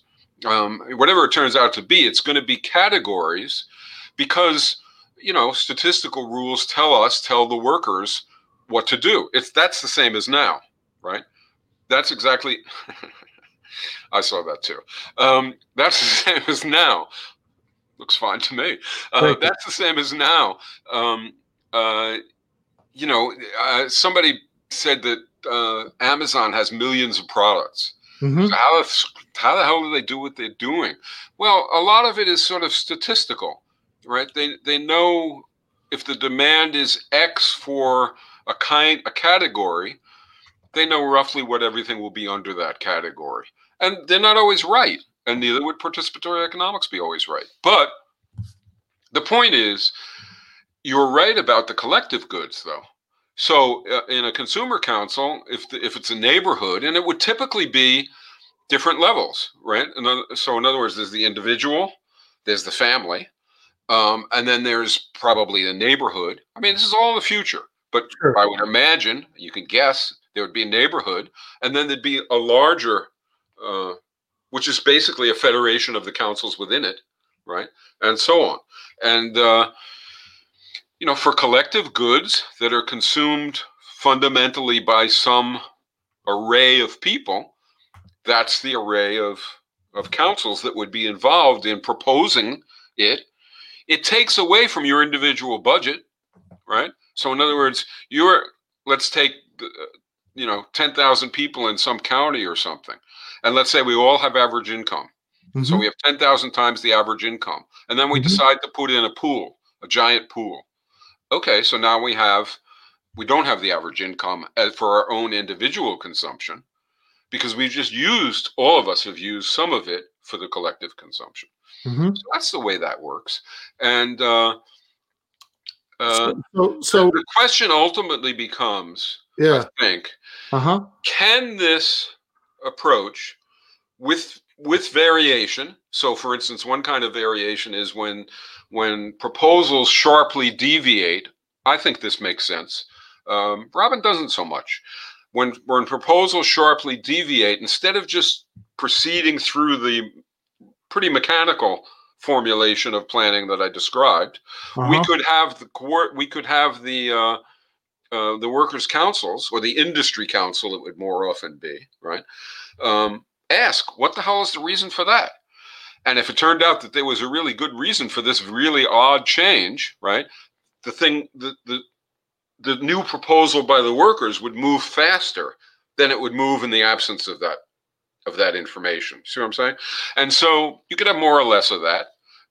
You can imagine doing this. So I mean, everything you're saying right now is about how the plans are coordinated with each other, to arrive at the final plan. But one just really basic question. All right, so you said there's still you're talking about prices, so there's still currency, something like currency. It could all be cyber, but this could have been done 100 years ago, and it would be currency.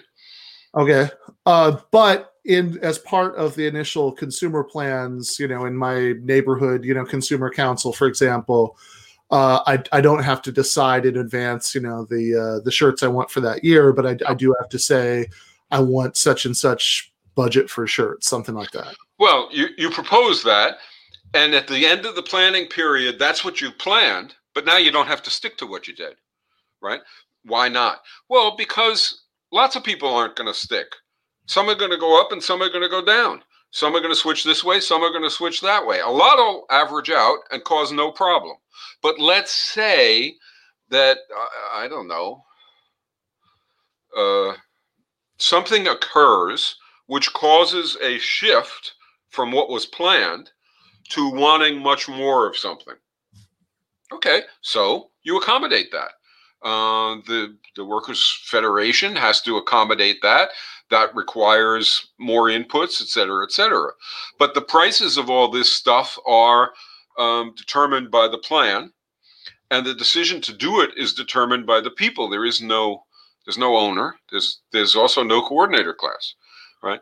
It's not a market. A lot of people will say, well, but Michael, this is a market, isn't it? No, because the actors in this are not bartering with each other with bargaining power, right? They're making proposals and making decisions. And what's more, we claim, hadn't been proved yet. Well, we think it has been proved, but it certainly hasn't been agreed to as yet, that the prices that emerge from this kind of participatory planning system, right, can reflect not only consumer preferences and not only worker preferences, but ecological effects, but externalities. And now it's another layer of the planning process, but you can actually incorporate and account for the ecological and social effects of activities and not just the personal effects. And that's a gigantic difference. Okay. It's probably the difference between living and dying, but. Okay.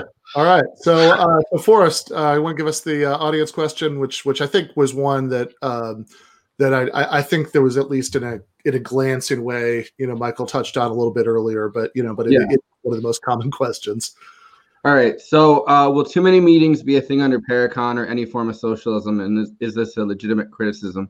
And it comes back to that discussion you had last week with Thaddeus Russell, where he was saying that too many meetings was his big problem with socialism. Yeah. Okay, so remember I said a little while ago, you could have the streamlined version of the planning, or you could have a version of the planning which incorporates a degree of qualitative exchange of information, not prices and requests, but qualitative information behind that. Well, that's an example of one of the ways that you could have more or less meeting time. Now, the thing is, in participatory economics, the work of planning is work. It's part of your job for everyone. So it's not as if what you're doing is piling on top of your workload, right? That kind of activity. There's something very striking about, it's a little like what we said earlier. If you have to train more doctors, isn't that a sort of a problem? Well, viewed one way it is, but then viewed another way, it's releasing the capacities and the abilities of 80% of the population. So it's not a problem. And also, it depends what you value, right? So if we value solidarity, for example, if we value human participation, even if it did take longer, right, to do participatory planning than it takes to function in a market system, let's say, this would be a price I would be willing to pay, that extra time for solidarity, for classlessness, for equity, and so on. But I don't think it does take longer, because a lot of things also are diminished, right? A lot of things that take time are reduced. So, for instance, class struggle is reduced. Struggling to get by is eliminated. The IRS, these kinds of things are no longer functional in a participatory society. So you see that many things are removed and some things are added. And if we pay attention to both, we get a fuller picture. But anyway, you could do participatory economics with the only meetings being, the only economically related meetings being, except in the case of a crisis like, say, COVID. The only meetings would be sort of workers at the beginning of the year deciding the definition of the jobs in their workplaces to have balanced job complexes, and workers apportioning income. We didn't talk much about how you actually do that, how you actually receive income for duration, intensity, and onerousness. But essentially no meetings for, you could literally have no meetings for planning. You could literally have each worker in the workplace enter their own personal preference, right? The way I described it. And likewise for all the consumers. And the workers' preferences would become, over time with the planning process, and not that long either, a plan for the factory, and the consumers would become a plan for the community. But it's a ridiculous choice, I think. You should have talking inside the Workers' Council, and you should have talking inside the consumers. Yeah, because I think if you don't have talking, I'm a little unclear. Like, so if there's no talking within, if there are no meetings to decide, to decide what the neighborhood consumption, council proposal is. For the collective one, you absolutely have to have it. Okay, I agree.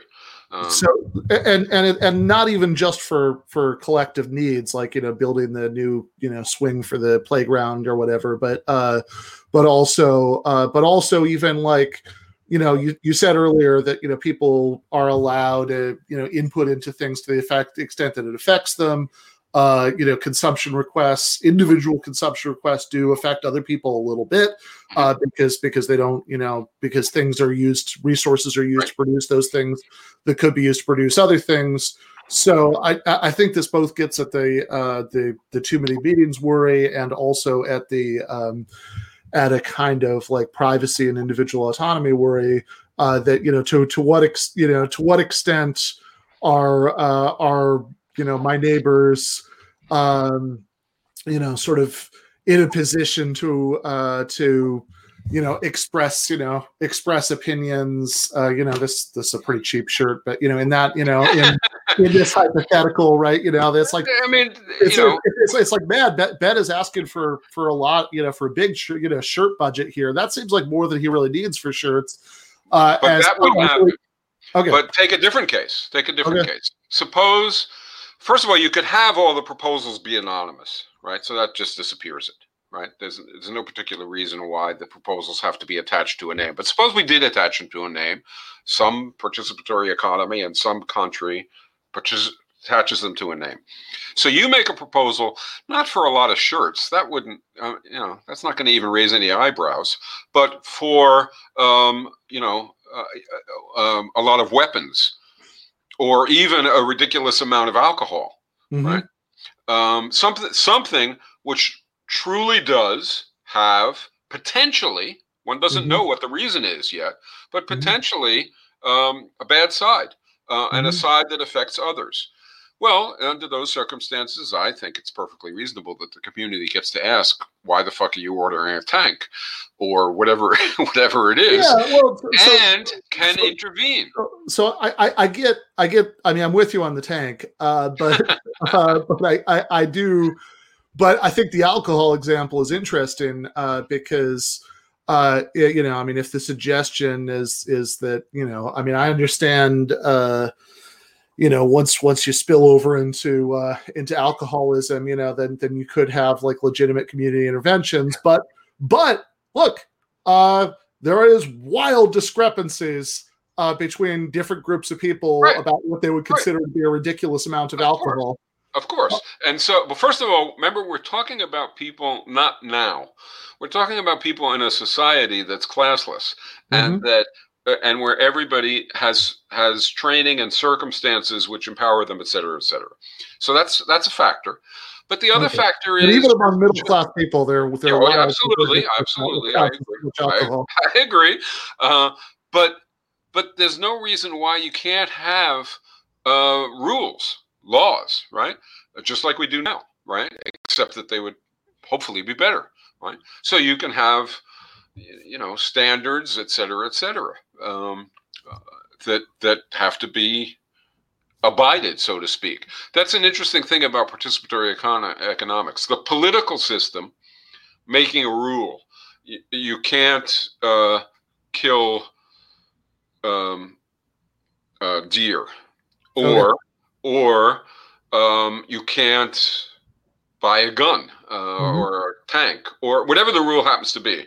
If the population passes a rule, it in no way distorts the behavior of the economy. Right? How would the rules be decided upon? Like directly through direct democracy, political system, but I mean, those things are kind of linked together. I'm just curious because that wasn't clear to me. There's something called participatory politics that has been put forward. You could invite Steve Shalom onto the show at some point. He was the original sort of main author of that. It's not as developed in some sense, I suppose you could say, as participatory economics, but that's because economics is sort of simpler in some ways, and so you can pin it down more. But anyway, his notion involves participatory. What? So just to be clear, right? I mean, like, I mean, I actually, so I don't want to go down a huge rabbit hole about this right now, but but I think even a lot of the aspects of participatory economics that you're describing do raise some questions about the state, because you know, absolutely. Because it seems like some of these rules, you know, you're not, you know, on the face of it, you wouldn't think that you get universal buy-in, you know, and you know, I mean, even if you have very widespread popular democratic buy-in, it's not universal, and so there is. I mean, I could see saying that participatory economics could be combined with maybe like a plurality of possible political setups, but you know, but there is a question about, like, do you have a big bureaucracy that's, like, you know, making sure that, like, that every individual workplace has balanced job complexes, for example, that they're really meeting those requirements, and if you don't, right, how realistic is it to think that you're ending up with that? Okay, so there's two different ways of tackling the question that you're asking. One is during transition. I mean, that is, this thing isn't deposited on Earth by Zeus in finished form, or whoever, right? In finished form. And so, yes, there's a period of time, we have no idea how long, during which there's a big struggle, and some workplaces are maybe participatory economic and some aren't, and so on and so forth. And then there's the situation of when the system is established, which is a very different situation, I think, because when that situation arises, pretty much everything is participatory economic in the economy, and there won't be anybody who wants to or would even contemplate working in a workplace that was run by a person, that was owned by somebody. You wouldn't even have to outlaw it, right? Like you almost don't have to outlaw slavery now in the United States, right? It's not, why? Because who the fuck's going to submit to that when you can, you know, be a wage slave, which is a hair better. But in the transition period, I agree with you, and I have no idea. That is to say, we can all hypothesize what kinds of intermediate stages we go through. I mean, we have markets. They're not going to disappear overnight, right? So participatory economics in the short run, I think, would, if it was adopted by people, if people felt it was valid and worthy, it would lead to significant short run changes. Like, for instance, suppose we're fighting for a higher minimum wage. What would be different about somebody who's an advocate of participatory economics fighting for that and somebody else who might fight for that? And I think the answer is the advocate of participatory economics would be trying to move via that process, not only to establishing a new minimum wage, but also to raising desires for equitable remuneration. So imagine there was a campaign at a college campus for a minimum wage that would be for, you know, the custodial staff, the people who clean up, et cetera, et cetera. Let's say they're being paid, and maybe some other sectors of the workplace on the campus are being paid below minimum wage. So there's a $15 minimum wage campaign. Well, if I was part of that campaign, I would be fighting like hell to win it. But I would also be asking, why do the professors earn more than the people who clean up the room that the professors teach in? Right? And I would be asked, and on with questions of that sort, to try and cause it to be the case that when the campaign is won, people don't go home as if that's the end, that's all you can do. But instead, people now fight for $25 an hour, or they even fight to begin to change the structure. So the way this vision would help in the short run, I think, is by, on the one hand, allowing us to answer the question, what do you want, much more compellingly, and in a way that might inspire more hope and support simultaneously, and also helping to guide us in immediate campaigns in ways that would cause those campaigns to be consistent with trying to win a new economy, instead of consistent with just trying to reform this one. Not just because we say we want a new economy, but because we're pointing out along the way what it is that would be new, what it is that would really matter, et cetera, et cetera. So to your question, what role would the polity play in the short term? Well, you know, suppose Sanders won. So if Sanders won, and if, as he made evident, popular support was militant and aroused, he could do a lot. He could affect the distribution of wealth. He could affect the attention to ecological concerns. He could institute laws and practices that would strengthen unions and strengthen workers' organization, and maybe in time workers' councils, and so on and so forth. And that would all be terrific, and certainly something that I would advocate. But when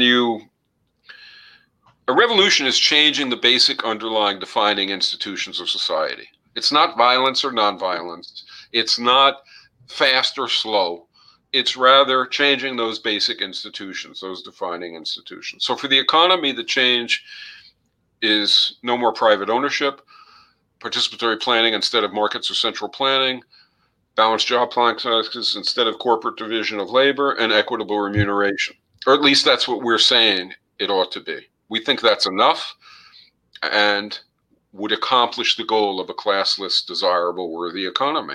So then if you have a vision for polity, for political system, and you have a vision for, let's call it kinship, the way people live in their private lives and the formation of education and so on and so forth, and you have a vision for culture and for community relations among different communities, like race and ethnicity and so on, then you have a vision for all of society.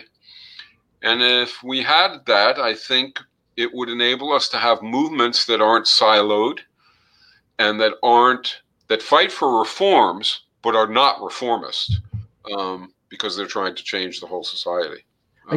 I guess my concern would be, how do you get those things to be separate? Like, if there's a how do you get those things to be separate. Like if there's a political system that's somehow completely separate from a participatory economic system, I mean, I guess this is more of a hypothetical thing, but how to stop the state from kind of slowly pushing back into the economy over time.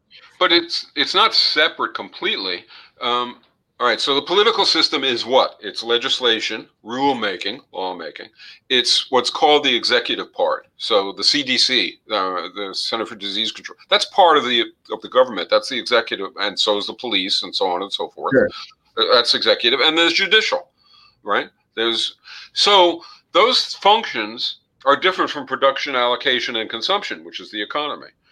But they're not separate in a different sense, which is that the political system includes jobs, and they would be balanced, and it includes remuneration, and it would be equitable. And to the extent that it uses inputs and outputs, it would be part of participatory planning. And there's a sense in which, I mean, your question is incredibly powerful in the sense that each of these things could be viewed separately, but in a very real sense, they're each schools for the other or against the other. In other words, if we did, you're right, a good economy, and we leave the political system, and we leave, structural racism, and we leave patriarchy, then those systems are going to militate against the economy and vice versa.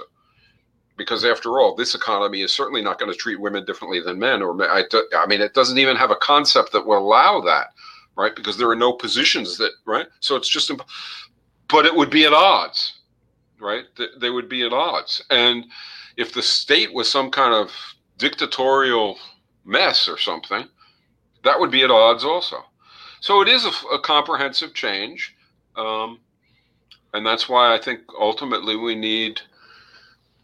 you need vision for all of it that will allow us to have movements that are defined ultimately by the whole, that whole desired new society in which people might focus on race or on class or on gender because it affects them the most or it just interests them the most or something.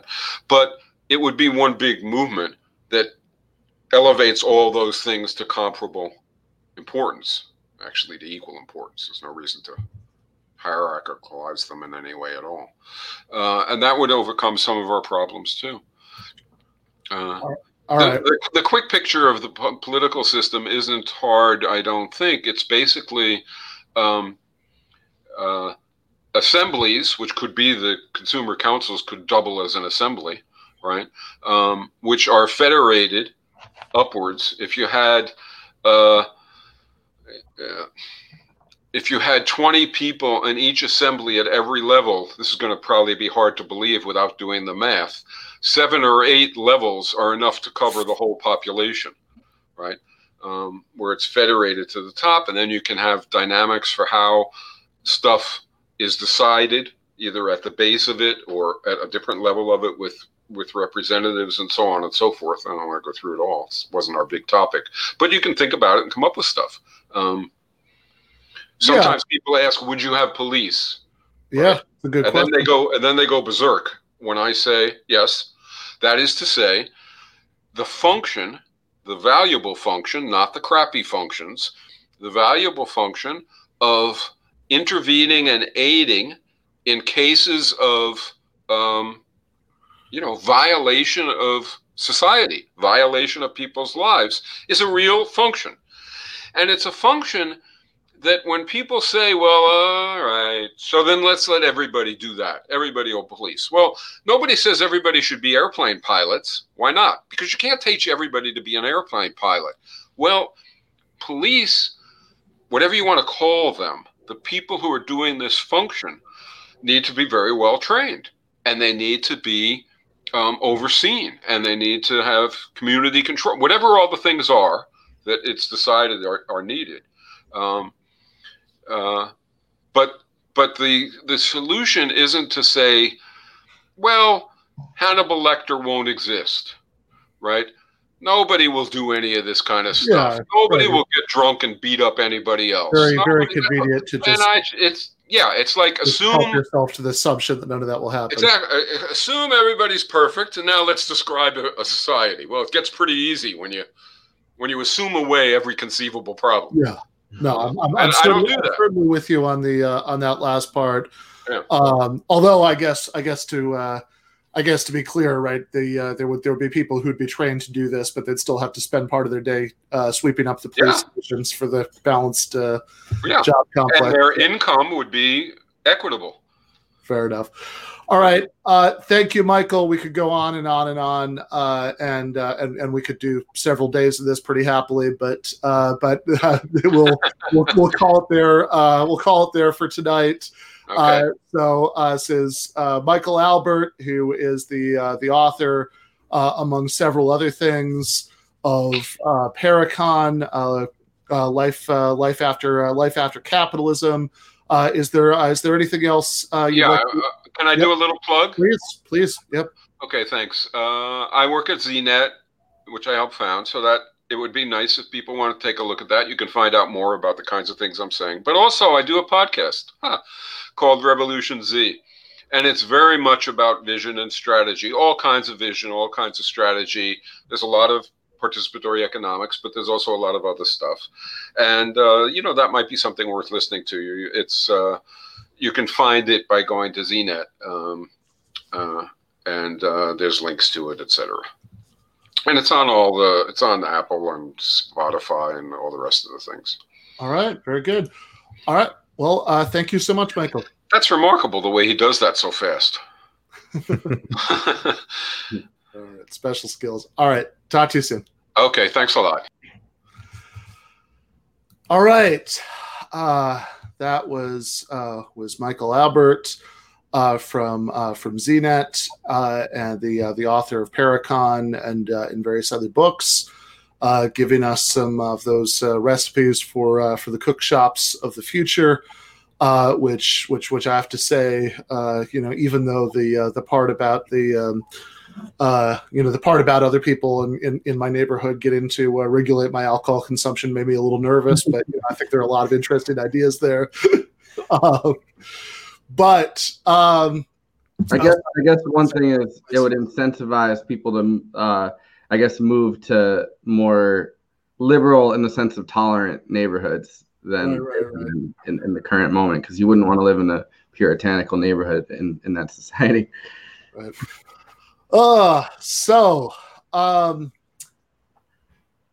David, hey, what neighborhood are you in right now?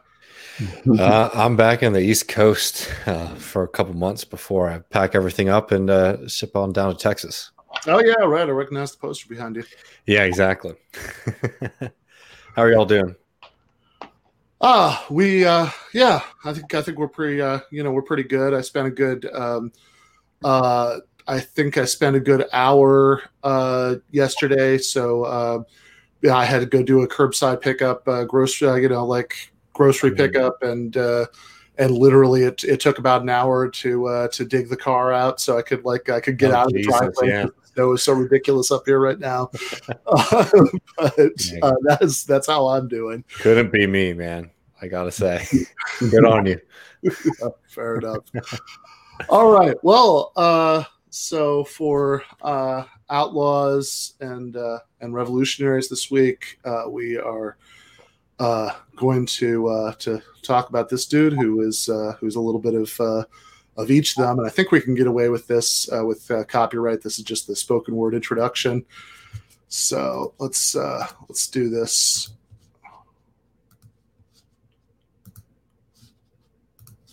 Oh hell yeah!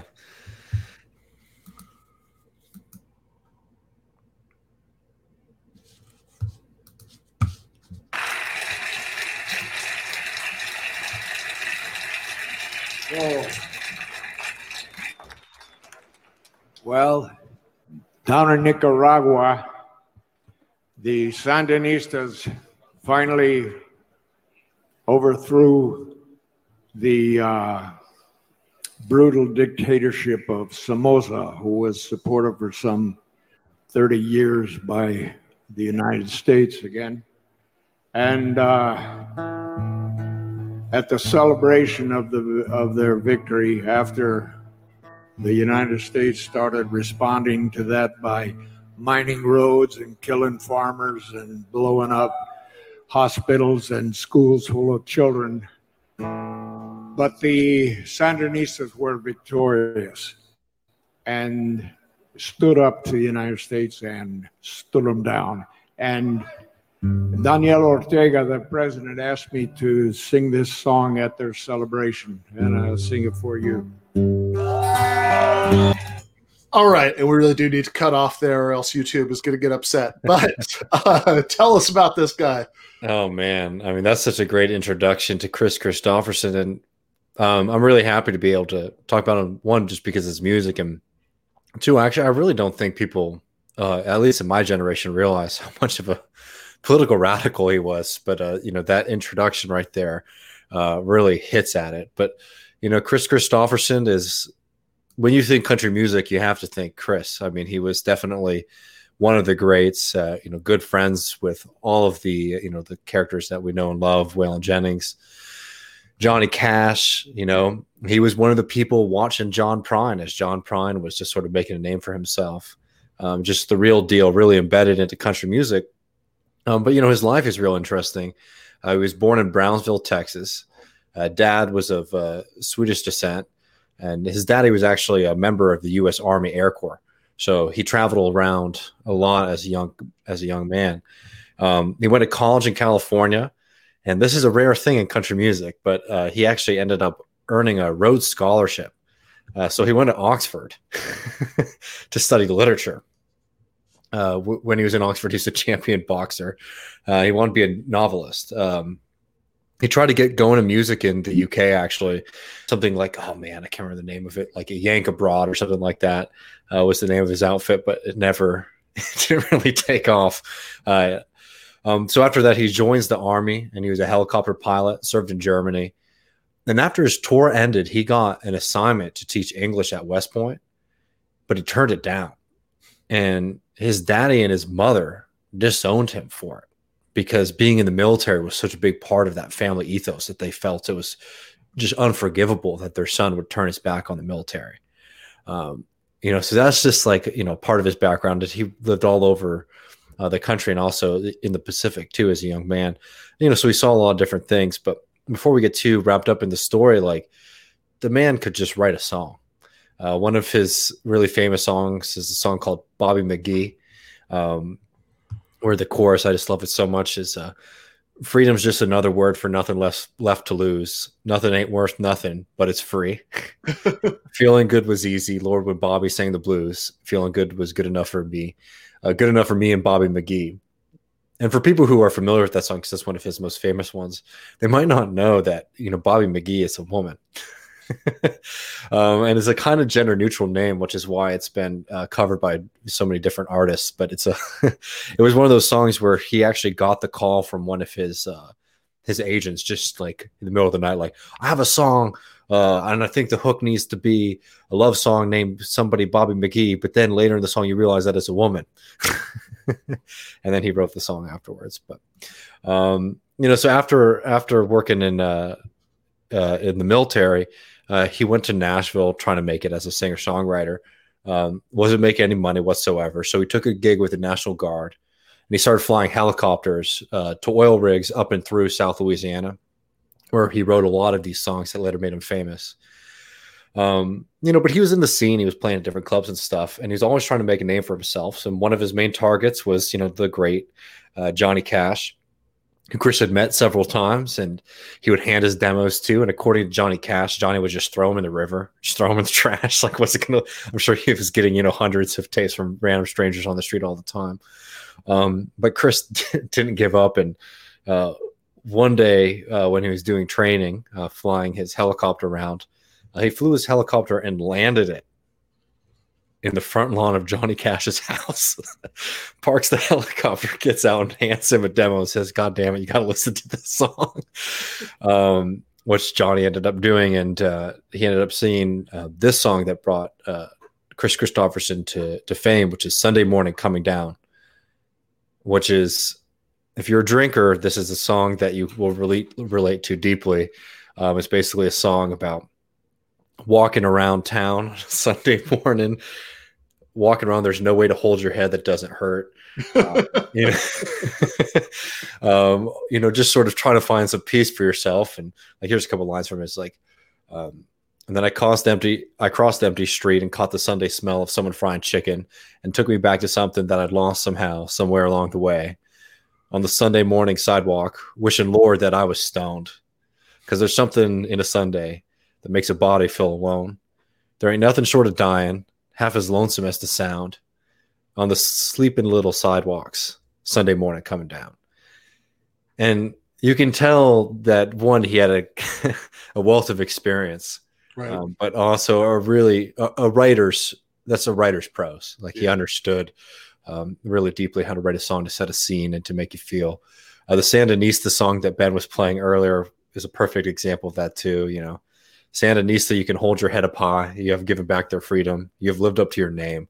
Sandinista, may your spirit never die. Hold the candle to the darkness. You're the keeper of the flame. But it's just so, you know, it's just so awesome that he has this kind of radical background. It wasn't just the Sandinistas either, you know, a big time fighter for and believer in the American Indian movement, longtime supporter of Leonard Peltier, along with Willie Nelson. Some personal other favorite songs of his is To Beat the Devil. He's talked about sort of being down and out, trying to make money. He ends up in a bar. He says, my thirsty wanted whiskey, but my hunger wanted beans. It'd been a month of paydays since I'd heard the eagle scream. So with a stomach full of empty and a pocket full of dreams, I left my pride and stepped inside a bar. Actually, I guess you'd call it a tavern. And in that bar, he meets a character you later find out is the devil, who sings him a song about being a broke down songwriter. And basically, like, the line from the devil's like, if you waste your time talking to the people who don't listen to the things you are saying, who do you think is going to hear? And it's a song of like defeat and depression and giving, you know, saying like, why are you wasting your time trying to convince people about their condition? And Kristofferson ends up beating the devil by stealing a song and flipping the words, by saying, and you can still hear me singing to the people who don't listen to the things that I am saying, praying someone's going to hear. And I guess I'll die explaining how the things that they complain about are the things they could be changing, hoping someone's going to care. Which I think is a really, honestly, important message for today, man, because it's really easy to get down on yourself. And that's how a lot of people get cynical. I mean, I call it on some of the streams I've done on Left Reckoning, you know, my show, Left Pessimism, where people who really feel and they want to change the world, they get into this rut when they realize that people around them aren't rising up and changing, you know, doing all these kind of things. And I understand why people fall into that kind of depression, but you have to beat the devil, in Kris Kristofferson's words. You have to know that, like, you just got to be the guy who's keep on fighting and trying to tell the truth. And eventually someone's going to hear.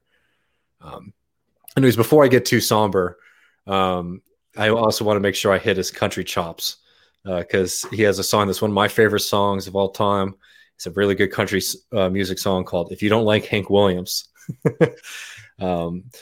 So the lines go, I love Big Johnny Cash, and I think Waylon Jennings is a table-thumping smash. Playing with Marshall Tucker Band was as good as smoking grass, but if you don't like Hank Williams, Sonny, you can kiss our ass.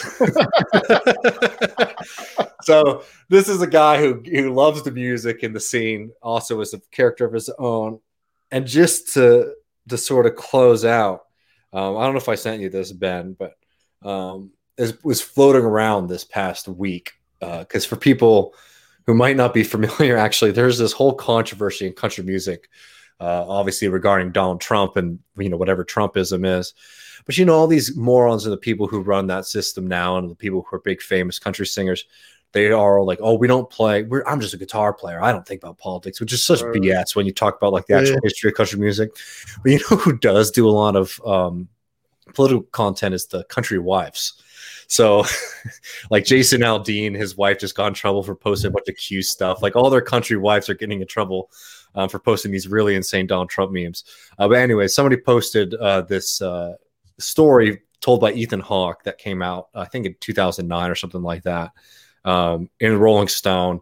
And like any good country story, it's debated and whatever. I think some of the debaters are a little stupid. We'll get to that later. But anyways, this is Ethan Hawke talking about a scene at Willie Nelson's, I think, 70th birthday party.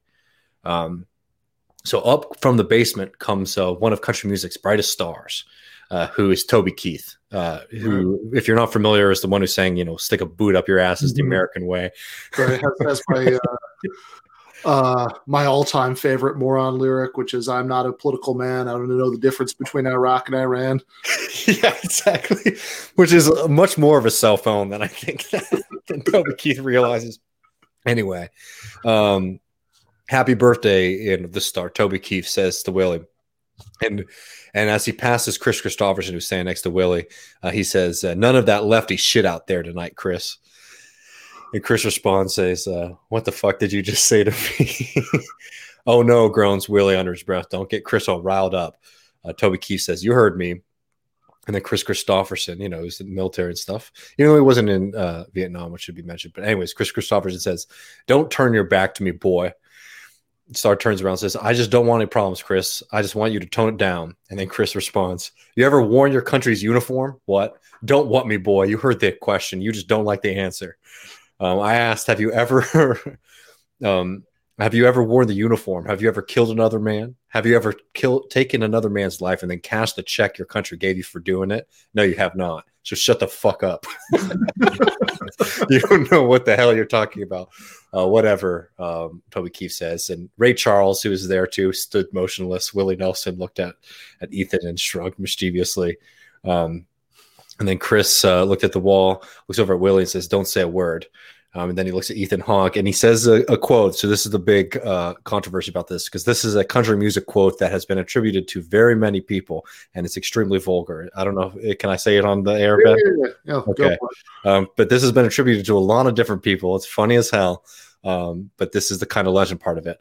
But Kris Kristofferson looks to Ethan and he points at guys like Toby Keith and he says, "They're doing to country music what pantyhose did to finger fucking."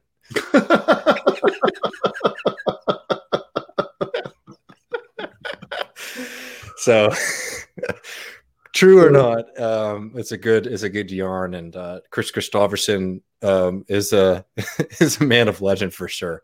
Yeah, well, and whatever, we know he had a way with words, so he may well. Yeah, exactly. I'm sure. I have no doubt about it that him and Toby Keith had an altercation. I'm just curious if that embellishment is true or not. But yeah, I mean, Toby Keith really sucks. Anyways, Kris Kristofferson, it is sort of funny, out of all the people, out of the country music, like the Highwaymen, the outlaw country music, I think he's probably like the least known for his politics, which is sort of ironic to me, given the fact that he actually is probably the most radical out of any of them. Yeah, right. No, you certainly couldn't. I mean, as much as obviously Willie Nelson, Johnny Cash, there are, we could talk about these people and, various good causes they've supported and, and their activism for Native Americans. But I mean, Jesus Christ, that like the opening to that to that Sandinista song, man. And he wasn't just like giving that to the world. I mean, he was like there singing it for those. I mean, that recording was in Spain, right? But he had been to Nicaragua and like had sang for the Sandinistas, the Sandinista song. That's not a passive endorsement at all. No, that's very true. So what's so you're a couple episodes into Left Reckoning now. Yeah, man. It's been going really well. We've been having a lot of fun. What's up, Vic? Hey, how's it going, guys? Hey, that's been going really well. I think this week we're doing an in-depth interview with Milton Alamani. Nice. On what's going on with Bobby Wine in Uganda. So it's gonna be a good one. So definitely check that out. Nice. Thursdays at 8. We're moving it to 8. We decide 8. 7 p.m. is a little too East Coast. So right. We want everyone to be able to watch live. Totally. Yeah. Fair enough. Maybe I should do that. Although, this is already like, this already ends late enough that, doing everything else to do that night, it already screws with my old man sleep schedule. But we start somewhere between 7:30 and 8. No, that's true. In practice, it's a little closer to 8, but theoretically, it's 7:30. Yeah. So, yeah, no, that's everybody should be watching that at Thursdays at 8. Do you know yet? By the way, no worries if you don't. But do you know what you might want to cover next week? Maybe the Highwayman. All right. Let's put a put a pin in that and and figure that out. But that'd be fun if we do. So I think it's apt. It's time. All right. Okay. Thanks, brother. All right. Take care, y'all. Right. See you. All right. How are you guys doing? Good. We are now joined with a much better connection than last week by Vic Vaiana, who was originally going to do a substitute music segment when Griscom was gone last week, but since we couldn't do it then, and I really wanted to do it, we're going to do it right now. So Vic is somebody who a lot of people who watch this, I imagine, have seen his work in one form or another. Probably some of the illicit histories for the Michael Brooks show. I think I said last week that that like the one like the Jamaica one, like I always think of, that's like a like it's so fun to watch, it's like it's so nicely put together. Like I always think like that's something you could show that's something you could show your like fairly apolitical brother-in-law who's interested in gangster movies, and he'd end up learning a bunch of stuff about the history of socialism in Jamaica and U.S. imperialism and all of that, but he'd still be into it. And yeah, I remember, when I used to be over at Michael Brooks' place in, Brooklyn, he'd like be always like, if there's one of those that had just come out, he always wanted me to watch it. He was like really excited and proud of those. And more recently, actually both of you guys worked on the Thomas Frank like mini documentary for the Jacobin channel, which we played on the live stream here a while back. So obviously Vic is a very talented guy, but none of that has anything to do with what I want to do tonight, which is more just that as I was saying last week, before the connection went on the fritz, I started doing this segment with Griscom, because this was sort of my when I used to go bar hopping with him, that would be like the sort of end of the night. We'd be back at his apartment, pour another drink, and then he'd like put on some music and tell me about it. And, I was, this is fun. I want to share this, with everybody, the world at large, or the percentage of the world that watches GTAA. But I think oftentimes, if the roles were reversed, maybe not with him, but with other people, and it was the end of the night, it was at my apartment, I was like pouring them drinks and playing the music, probably what I'd play them would be much more like what I often see Vic posting about. So I thought it'd be fun to do one of these segments and talk about some of that. Yeah, totally. No, thanks for having me. Yeah, so I've seen you, I've seen you a lot in the past, post about a lot of the kind of like 1970s kind of rock music that I've always really liked also. Zeppelin, Ozzy era Sabbath, things like that. So, I thought this might just be a fun opportunity to just chat about a few of your favorite albums. We're not going to worry too much about, what we cover in the next 15 or 20 minutes. You will be back. Right. Okay, cool. Yeah, I think we kind of started talking about Black Sabbath a little, so we can start there for sure. This week. Yeah, go for it. Yeah, I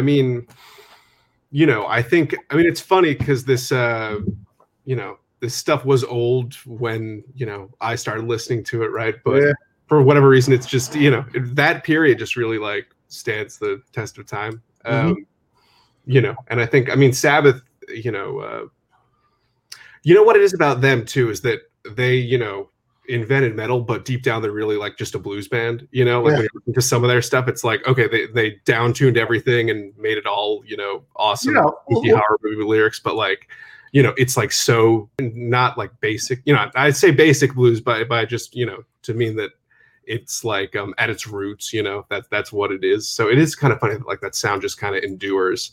Yeah, I mean Ozzy Osbourne says that in his memoir, which, by the way, I should check that out. Yeah, I really recommend that book. Actually, I don't know how much. I mean, look, I'm sure, like, I'm sure to some extent you have to read it as like a novel that his ghostwriter, you know, came up with the basis of whatever Ozzy mumbled at him. But whoever is responsible for writing however much of it, it's a really good read. And he actually has a line in there where he says, people say we invented something called heavy metal, but I don't understand that because 70s metal, 80s metal, 90s metal, it's all totally different. As far as I was ever concerned, we were a blues band who played some spooky songs. Right. Yeah. I mean, and the cool thing about them too is that, you know, kind of the whole their whole guitar sound was a total accident and kind of like a product of obscene working conditions in Northern England at the time. Because, you know, Tony Iommi famously, he worked at a factory, you know, while they were starting out as a bar band. I think he was like 18 or 19 when this happened. And he, on his like day before he quits, right, because they have a bunch of gigs finally lined up, he, he cuts 2 of his fingers on a machine and gets the fingertips like literally, you know, has to like down. And then that's why he downtunes his guitars from then on. And then everyone else, you know, in the band had to downtune as well, or the bass player had to downtune as well. And so, you know, it is kind of funny that it's like a product of its material conditions. You know? It's just down to the English working class. Yeah, totally right. Like, and that is also a big. I was thinking also in that Ozzy book, you know, he talks about like sort of growing up. Really, I mean, you kind of forget, like, you know, not very long at all.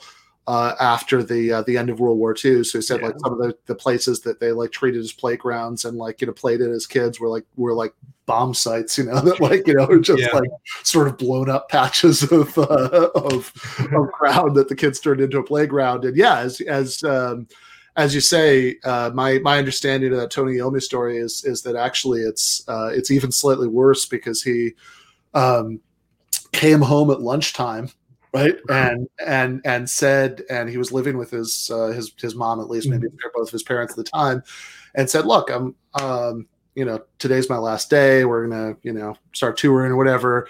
I think I might not go back. It's, you know, like this is, you know, this is silly. Like, why even do this? Like, last few hours of industrial labor. And his mom said, no, Tony, you know, you know, finish out right. Go back and finish the day.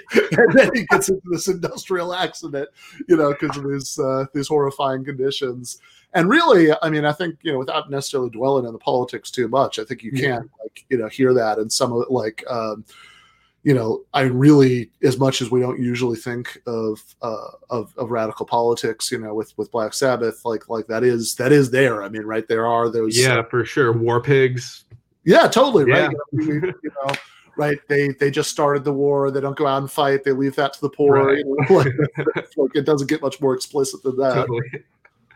Yeah, I mean, and too, like when they did bring it up, right, it was always like that, where it was like, you know, I mean, there were some songs, I guess, like Children of the Grave, that's another one, you know, that's kind of about that same thing. But, you know, in War Pigs, it's just so like, this is what it is. We're not going to kind of hide behind any kind of metaphor or anything. That's another fun one. Yeah. Which, right. I mean, of course, there are other songs that there are, well, at different times, they try less and more to hide behind metaphors for other things, you know, more than politics. I'm thinking, like, for example, there's Snowblind. Right, and Sweet Leaf. Sweet Leaf. Yeah, both of those. Right. Both awesome songs for doing those respective tracks. No, especially, and both of those songs, I think, really capture the mood of those two things. You know, right? Absolutely. You know, especially because, right. I think on Black Sabbath Volume 4, right? There's Supernaut, and then there's Snowblind right after that. And Supernaut is one of those songs that has like this sort of turn in the middle where it kind of kicks up into a higher gear. Snowblind is just there the whole time, which which I think usually, maybe in the studio album context, we're a little bit more, they're a little bit more indirect and coy about. Although there is, I do remember listening to live album from the 80s that's like Ozzy and Randy Rhoads, where he just opens up like Snowblind with "This is a song about cocaine." That's great. But of course it's it's not all like that, right? You do have stuff that's in a much more direct and obvious way is from that that bluesy tradition, and you have songs on all of those albums that are like quiet and even kind of mournful. Yeah, absolutely. That kind of like dirge sound. I'm trying to think of one. Or there's this one, Under the Sun, that's on volume 4, something like that. Yeah. That one's that's a very chill track. Like I had it come up on like another playlist the other day and was like, oh, this doesn't exactly sound like Sabbath when you first think about it. But yeah, they were steeped in that kind of psychedelic. I think it's because of all the psychedelic things that were going on at the time. They were really steeped in that too. They kind of pulled from like multiple different directions of what was going on at the time. Yeah, no, that makes a lot of sense, and again, it is, even though we associate it with later metal that was influenced by it, and obviously there is that like distinctive thing, that they're pulling the name of the band and lyrics from some songs from some kinds of like pulp and horror movie things. But that kind of combination of musical styles, is something that you get with a lot of 70s bands that we wouldn't associate with that tradition. Yeah, absolutely. Yeah. I mean, it's fun too when you hear about how they just decided to start approaching, right? They saw the movie Black Sabbath and then they were like, oh, what if Ozzy even said that they asked, like, what if we made horror music, like how there's horror movies? And that's just kind of how, they took the title and just ran with it.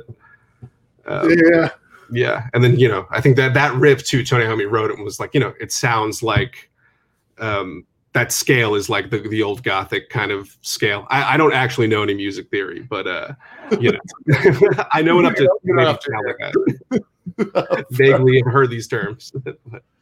Yeah, right. Yeah. No, but I mean, it definitely does have that horror movie soundtrack, kind of Gothic feel to it. The actual song Black Sabbath. So somebody in chat reminds us, right, there was this like brief period, right, the name was gonna be Earth.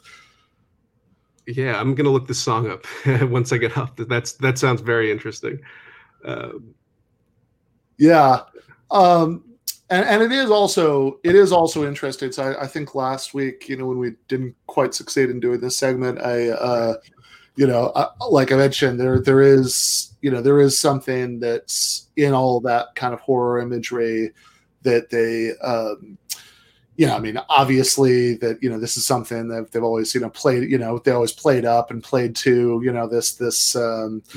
this sort of, wow, this is like really like, evil and satanic, that like sort of Ozzy doing the the Prince of Darkness shtick, and there's I mentioned I think that when I saw their reunion concert reunion tour in Florida in 2013, I remember like one of the images they were projecting on the screen during the concert was of some like 1970s like evangelical protester holding up signs saying Black Sabbath exalts Satan.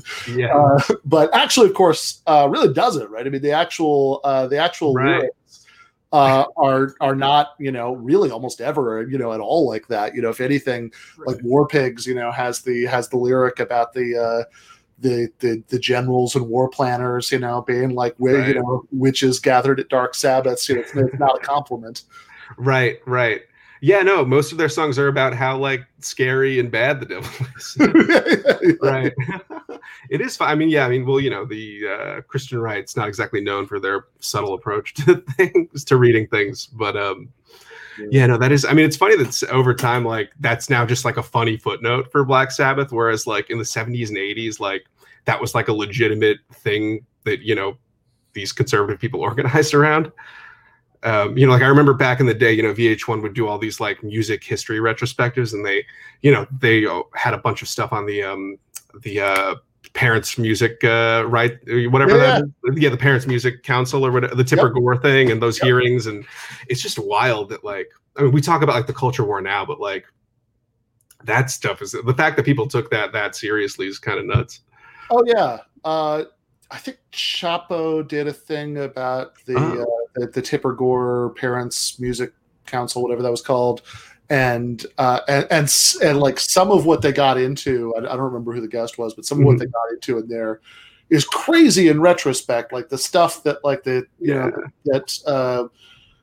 Tipper Gore and everybody was obsessed with at the time, it's like how evil like Prince is, like stuff like that. It's like hard to wrap your mind around, how that was, like that was really the issue. It's super low stakes culture war. Yeah. Stuff. You know what I mean?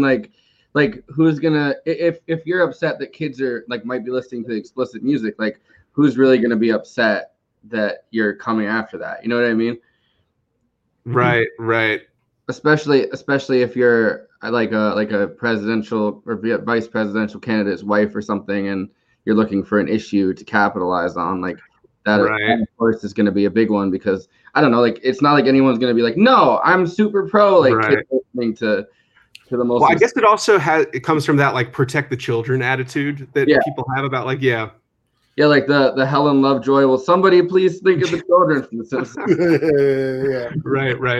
Right. And what the children are being protected of from in this case is like, I don't know, sex, horror movie imagery, like drugs and rock and roll. And it's all very, culturally specific, and the way that, and how quickly it can shift is really remarkable. Like I remember several years back, watching the Super Bowl in like, I don't know, 2012 or something.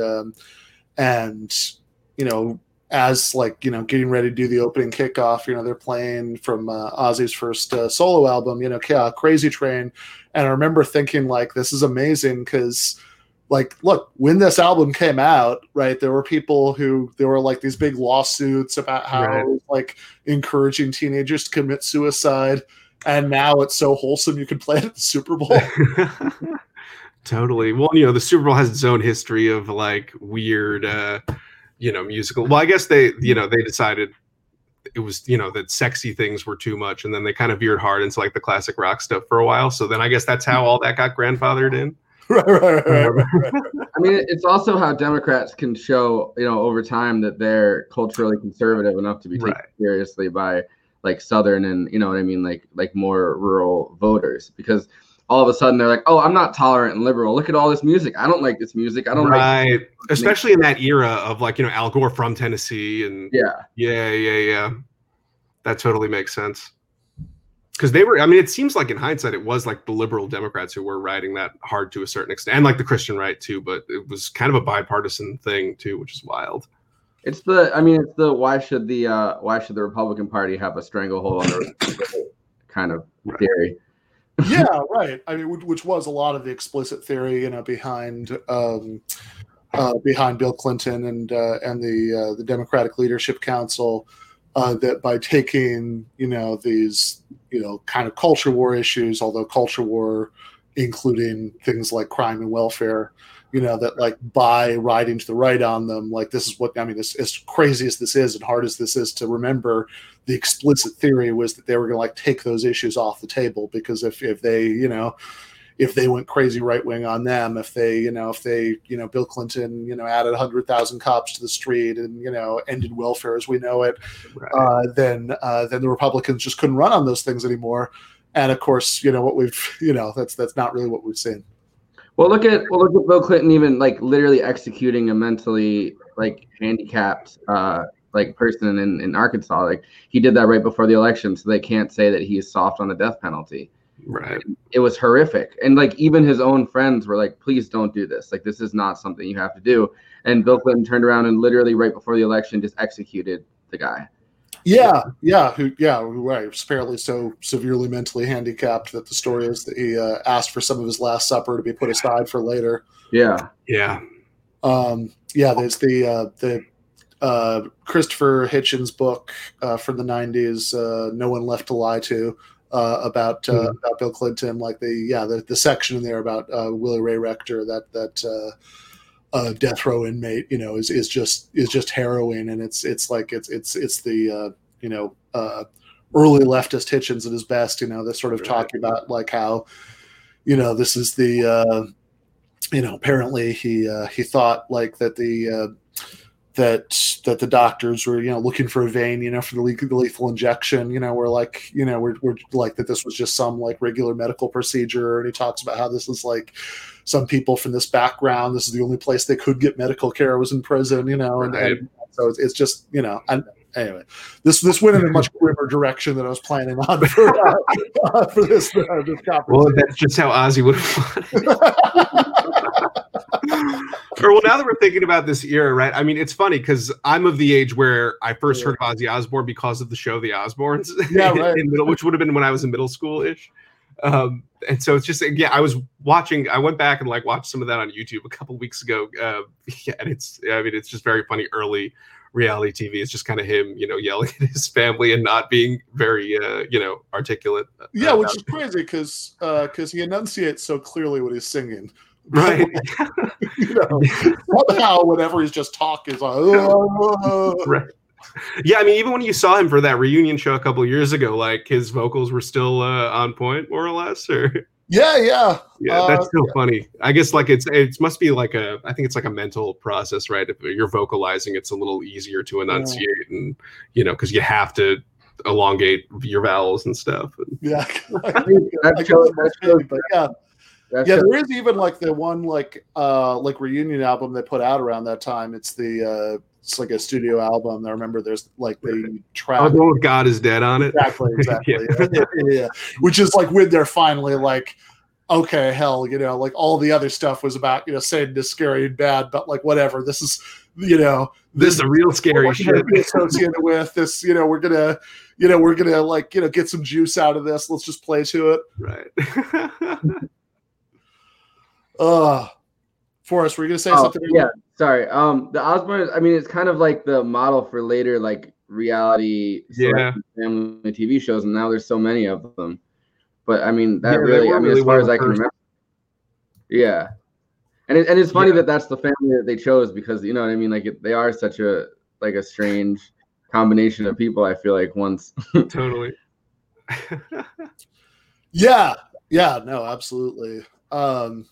And yeah, I think and it's actually the family history is pretty weird also. Like Sharon Osbourne, his wife, it's like her father was the producer for Black Sabbath, who kind of who kind of kicked Ozzy out of the band, when they transitioned to the Dio, era. So it's got to be like a pretty strange set of family relationships there. I like that. Somebody in chat says the SNL skit where Ozzy sings so the guy at McDonald's can understand. I haven't seen that, but I can. No, yeah. I can absolutely imagine that. All right, look, I don't want to hold you any longer, but this was fun. We absolutely have to do this again and do it for other bands. Yeah, definitely. Anytime, man. All right. Thanks take care. Have a good night, guys. All right. Thanks. All right. If people have any other super chat questions, we will do that at the end when we wrap up.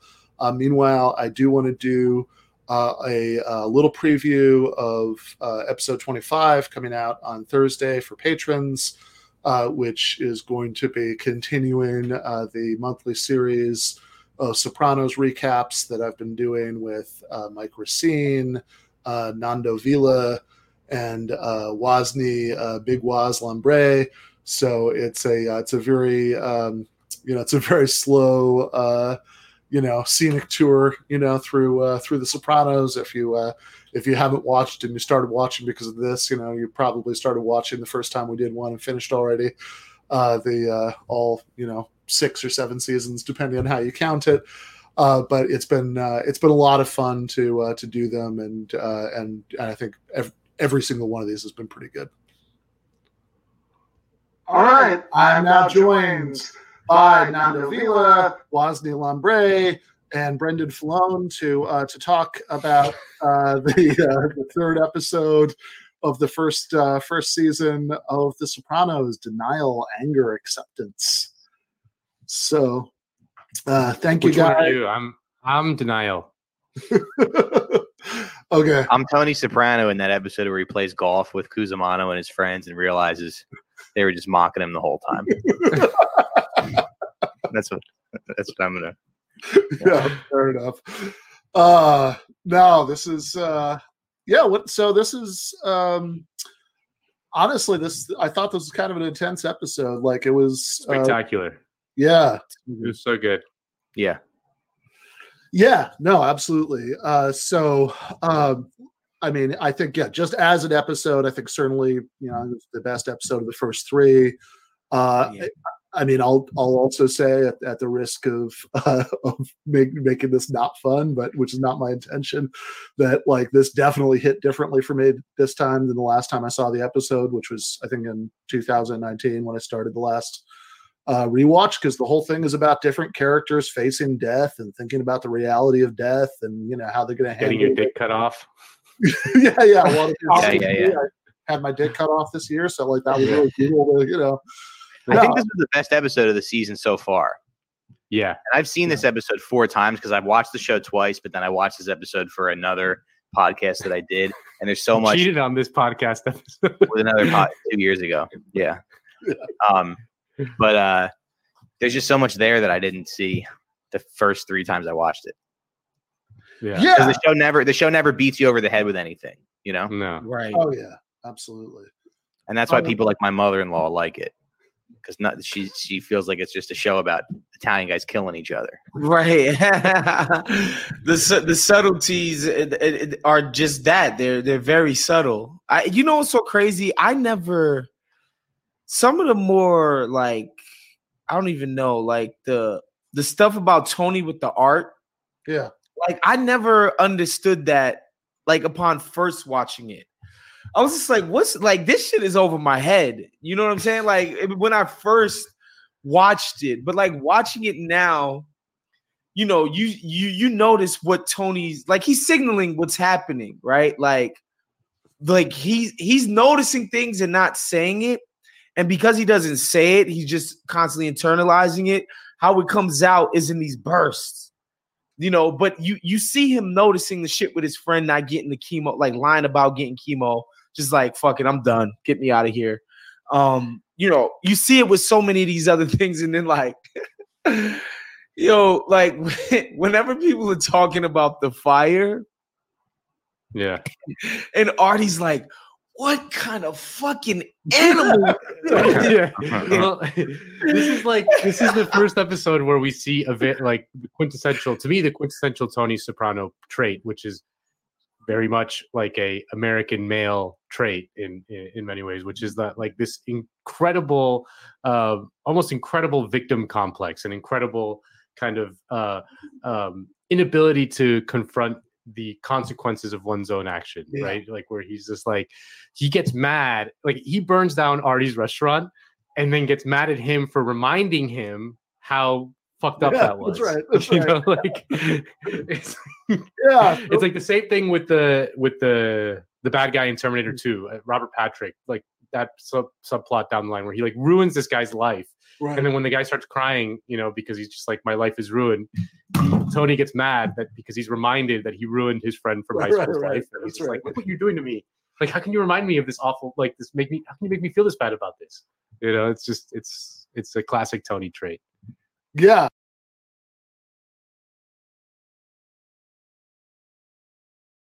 All right, so you can get the rest of that episode and every other one of the Thursday patron episodes by going to patreon.com/BenBurgess. So $5 a month. I'll skip the usual Pulp Fiction joke because we've done enough Pulp Fiction in this episode. But for $5 a month, you get that extra episode every week. And you also get access to the Discord server and regularly scheduled, we call them Discord office hours, group voice chats. There's also other stuff that's going to be coming down the pipe we're not quite ready to announce it. But it is all good stuff as far as as the regular public content on the subject of gangsters, American anger. We on Wednesday, along with Forrest and Daniel Bessner and Jacobin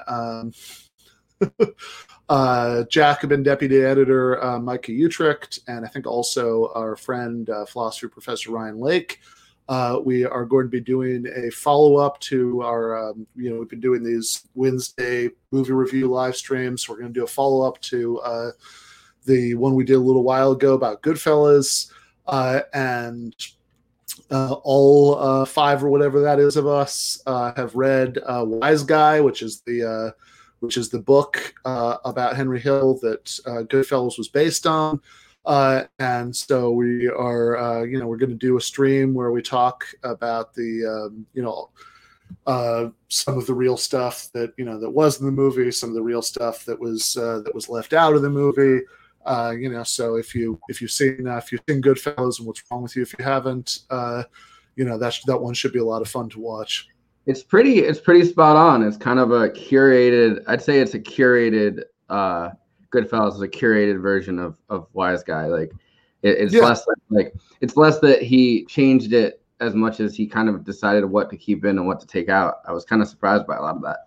No, yeah, like it's pretty practically everything that's in the movie is in the book. There are, I think there are some. Yeah, I think there are interesting omissions. I think there are things where just for storytelling reasons they're compressed together. There'll be things that happened, over a few nights that are kind of smushed into one event, because it's more dramatic. I think that one of the most, I think one of the most telling changes is that Tommy, the Joe Pesci character in Goodfellas. So that is a guy, Tommy DeSimone, who, several of the things that Tommy does in the movie are things that Tommy DeSimone did. But also it's a little bit of a composite character because there are like other things that are like just, crazy things that other gangsters did that are turned into things that Tommy does in the movie, which again makes sense. Yeah. No, yeah, Henry's best friend is a different guy in the book. It's Paulie's son, and he's not in the movie, but they kind of composite the scenes that Henry has with him into the Tommy character, which is Yeah, no. I mean, again, I think dramatically it makes sense both for simplicity and also just because I think that for the sake of storytelling, it makes sense to have there be one super crazy out there gangster, who's doing horrible, crazy, abusive stuff all the time to, for the sake of contrast, with the other characters who are, kind of sociopaths. They are in the mafia, but they're not like that. Whereas the actual mafia, I mean, look, structurally a problem with having a mafia. I mean, this is kind of like what Michael Albert was talking about, about business enterprises and, and the, unequal distribution of power that, leading to, some people to be able to treat other people in these totally instrumental ways. We'll cut off the air conditioning. We'll let the fumes circulate through the factory, but part of the problem with having a mafia is that that's just like giving people that pass that, they can do basically whatever they want to people who aren't members. Yeah. Is going to lead to unbelievably over the top crazy behavior. I mean, half of the Sopranos is about this. So of course it's not just one guy who's doing all of this, but so they kind of consolidate all the super crazy stuff into. I mean,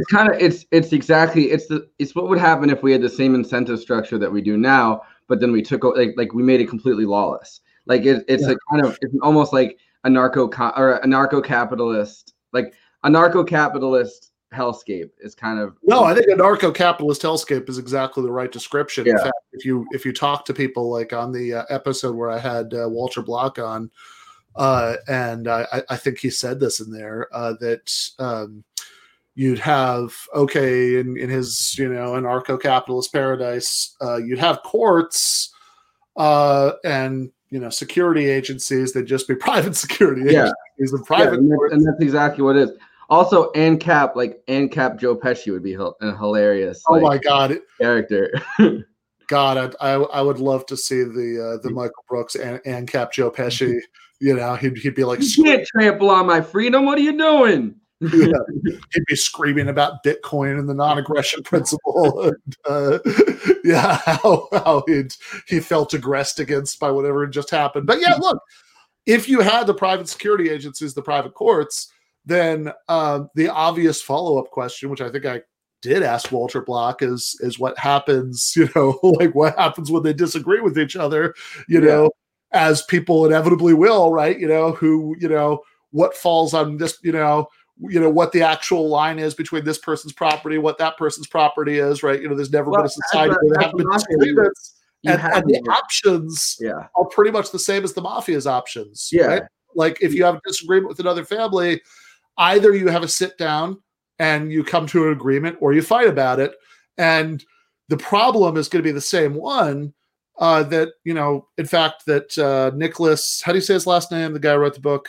Pileggi.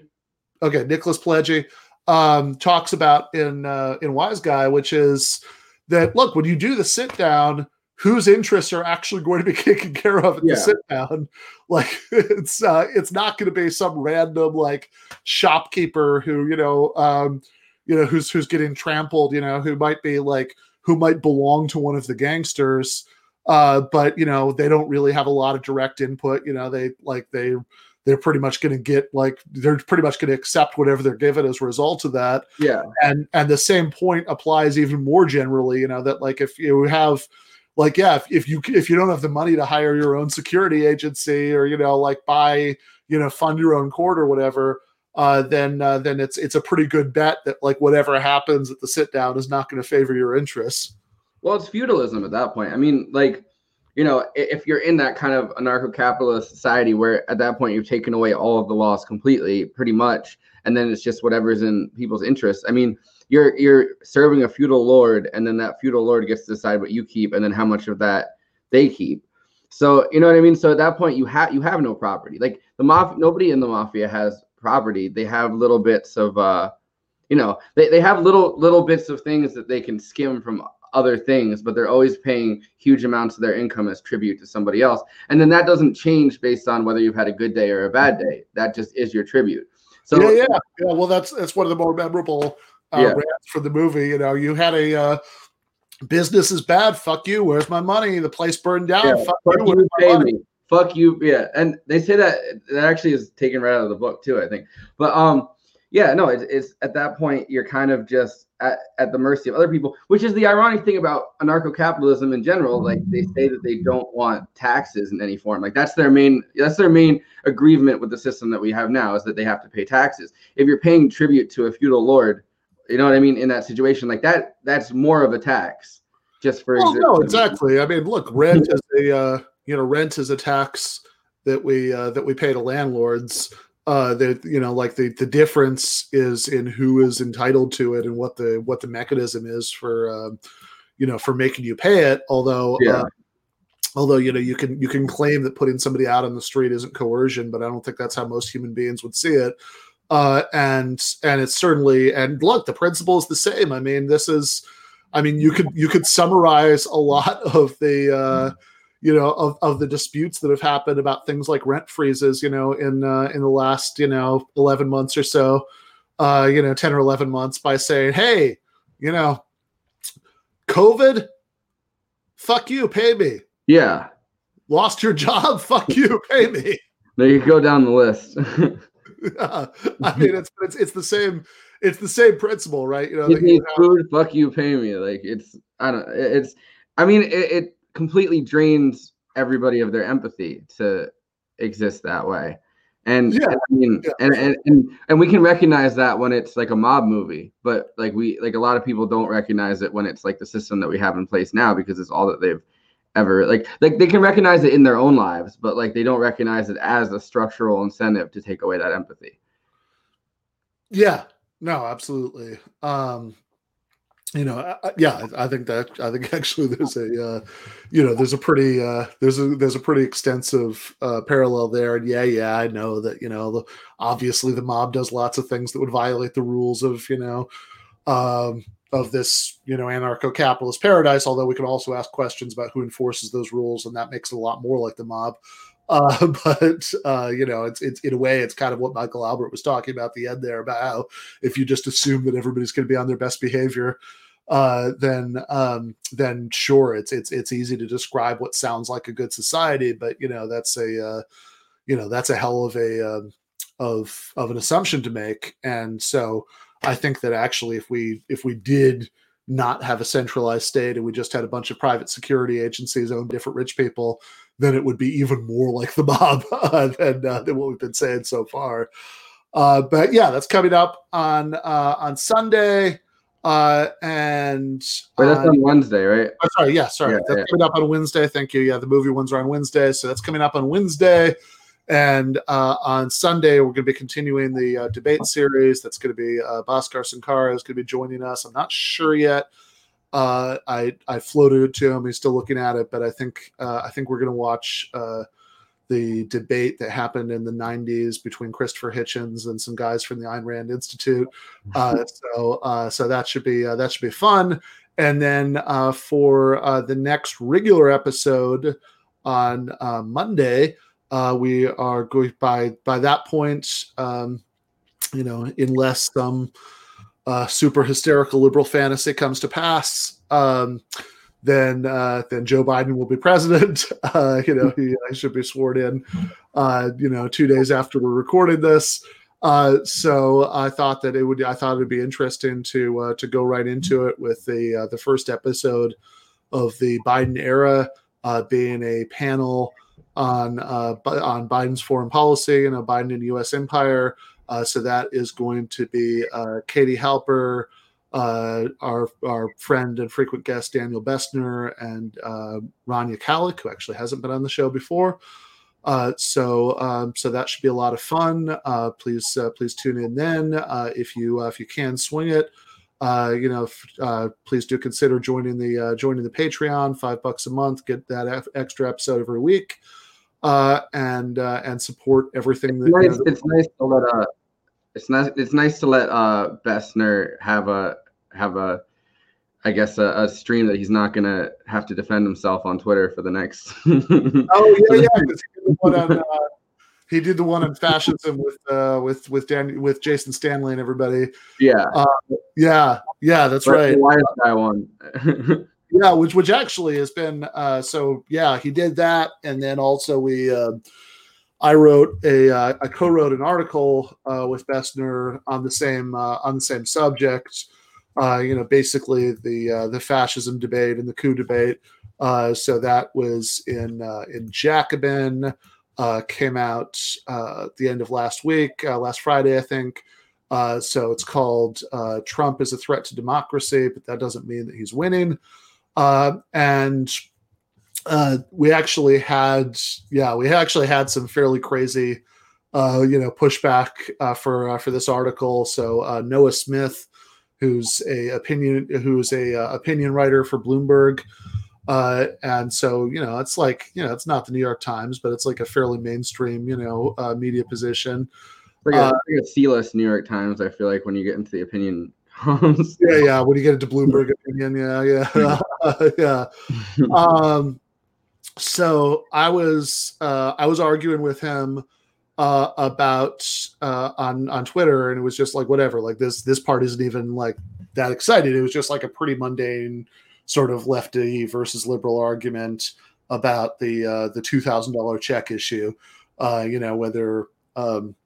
Whether telling people for months that you were going to do a $2,000 check and then doing a $1,400 check is just fine because because it adds up to $2,000. It's like it's the broke guy defense. That's like, they're like, oh, I'll give you $2,000, don't worry, and then they're like, well, actually, last week you got 600, and now we don't have what are we, the richest government in the world? Like, calm down. Yeah, exactly. It's if you think about it, it's we basically gave you 2,000 because it adds up to 2,000. You know, when we combine it with the money that you already spent back in December. Is I like Gene Bajalan had a line about this on Twitter about how this is basically the political equivalent of the hey, sorry baby, I thought we were on a break and you never asked. Yeah. But so we were going back and forth about this and, you know, and about, you know, Rashida Tlaib and whether, you know, he thought that it was ridiculous that since she was only pushing for $2,000 in December. And so he said, well, okay, so she'd gotten her way. People would only get $2,000 total. So what's the difference? And I said, well, hold on. What she's actually advocated for a long time is that the government cut everybody monthly checks. Yeah. COVID's over. So if we're actually going to play the game of like what she advocates now should be what, you know, should be what she thinks the December plus January total should be. She should actually be advocating more than 2,000 now. But, you know, I mean, maybe 3,400 if it's going to be 2,000 a month, you know, but but that's like he was the first one to say that the minimum wage should be like $20 rather than 15 when they were doing yeah she said $15 made sense when Fight for 15 started, but you know, adjusting for inflation, now we should be pushing for more like 18 or 20. And yeah, all of these conservatives had that that super like super clever response of, oh, okay, $50 isn't good enough anymore. Why, you know, 20? Okay, why not just say everybody needs to get paid $1,000 an hour? Yeah.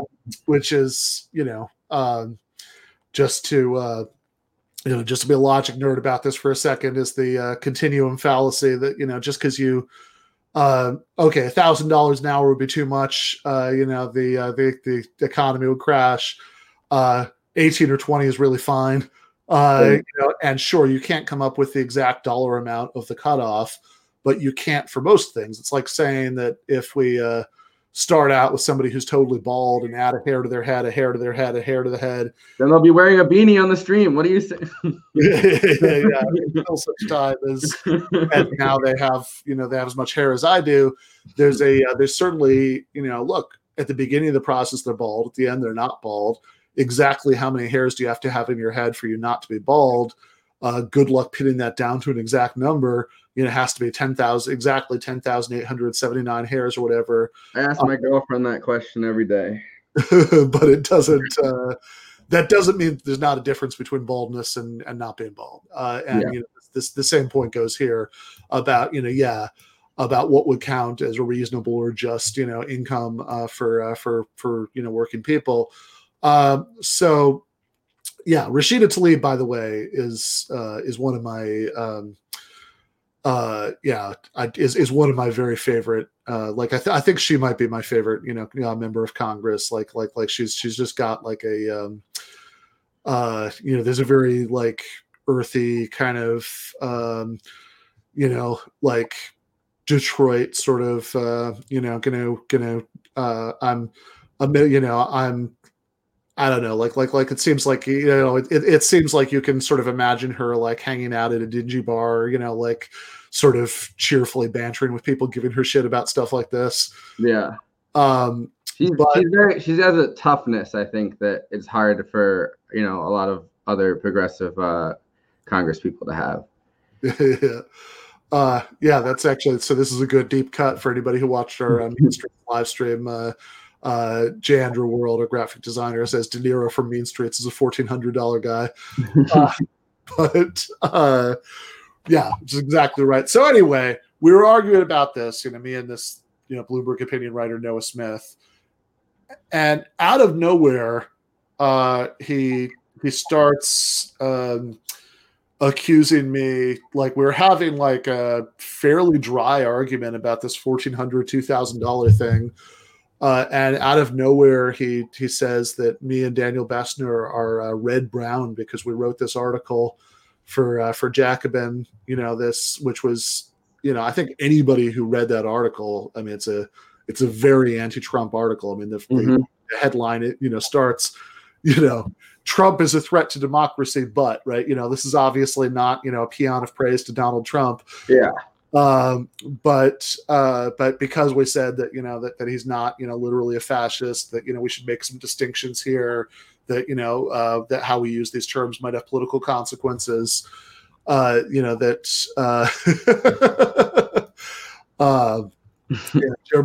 Jeremy Salmon from the Giving the Mic to the Wrong Person podcast. If you don't know it, you should check it out.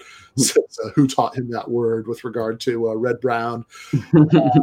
But yeah, that was just like and then Bessner responded to that. He was like, hey Noah, I'm a historian with expertise in Weimar and Nazi Germany and the uses to which fears of fascism have been put in U.S. politics historically. You want to pick a forum, and me and you and Ben can discuss this. And he said that he didn't want to do that for two reasons. One, it would raise our profiles, which is hilarious because I actually did debate Noah Smith like a year ago about Bernie versus Warren, and he wasn't worried about that then. And two, because he doesn't even want to give the juice to the fascism question by debating it, because he said it would, I swear to God, I'm not making this up, it would distract the nation's attention from the bad stuff that Trump is doing to resist the handover to debate whether he's a fascist. So the nation is being distracted by any arguments that that this, as you say, C-list mainstream media guy is having with a couple of Jacobin writers. You know what they say? As goes Bloomberg, goes the country. Yeah, no, that's right. I think probably if we'd done that debate, if we did it on Wednesday, probably half the people who would have otherwise watched the inauguration will watch me and Noah and Daniel, debating the definition of fascism. They sneak Trump up in there in in Trojan horse because everyone's too distracted watching the fascism debate. Yeah, no, exactly. But thank God Noah Smith is keeping us safe from fascism by tweeting about it all the time. So, the thing also about the fascism debate, though, is that actual fascist and neo-fascist movements, the people that study fascism, as an academic study, they can't decide what qualifies as fascism. You know what I mean? Let alone whatever this is. Right. This debate is endless because there's so many different characteristics that various fascists. Yeah, because what you're arguing about is because look, you say sure, is Trumpism classical European fascism, which is really what you're arguing about, because you can call Pinochet's Chile fascist, things like that, but that's already a little bit of a metaphor. You're saying what you're saying when you say that is it's Hitler and Mussolini, which it certainly is in a lot of ways. But then, you say, okay, is Trumpism like that? Well, obviously the one uncontroversially true answer is it is in some ways, it isn't in others. Yeah. There are obviously rhetorical similarities between Trumpism and classical European fascism. But then again, you could argue that that's mostly because there are, the fascists were drawing on a lot of the same rhetorical tropes used by lots of right-wingers both before and since. Mm-hmm. So Trump, MAGA is a right-wing movement, so of course it uses some of those same tropes. But look, if all you mean is it analogous on that kind of rhetorical level? Yeah, somewhat. If what you mean is it analogous in terms of the actual effects on the political system? Clearly not. We just had an election and Joe Biden is about to be president now.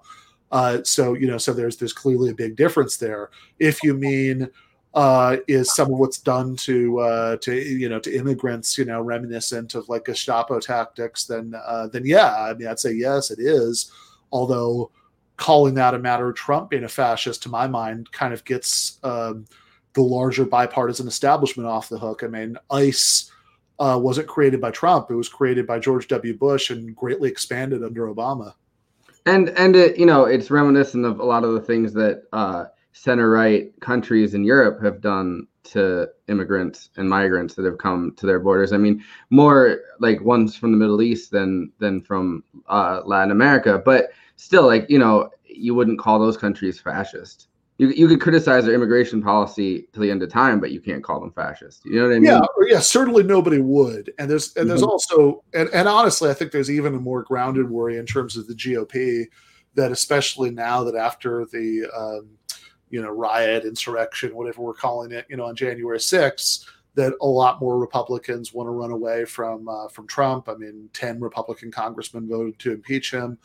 That making that distinction, whether there's regular Republicanism and then there's like Trump fascism. I think one worry that you might have about that is that it allows the right to Trump wash a lot of the rest of the GOP. See, they're just regular Reaganite Republicans. They're not like these crazy fascists.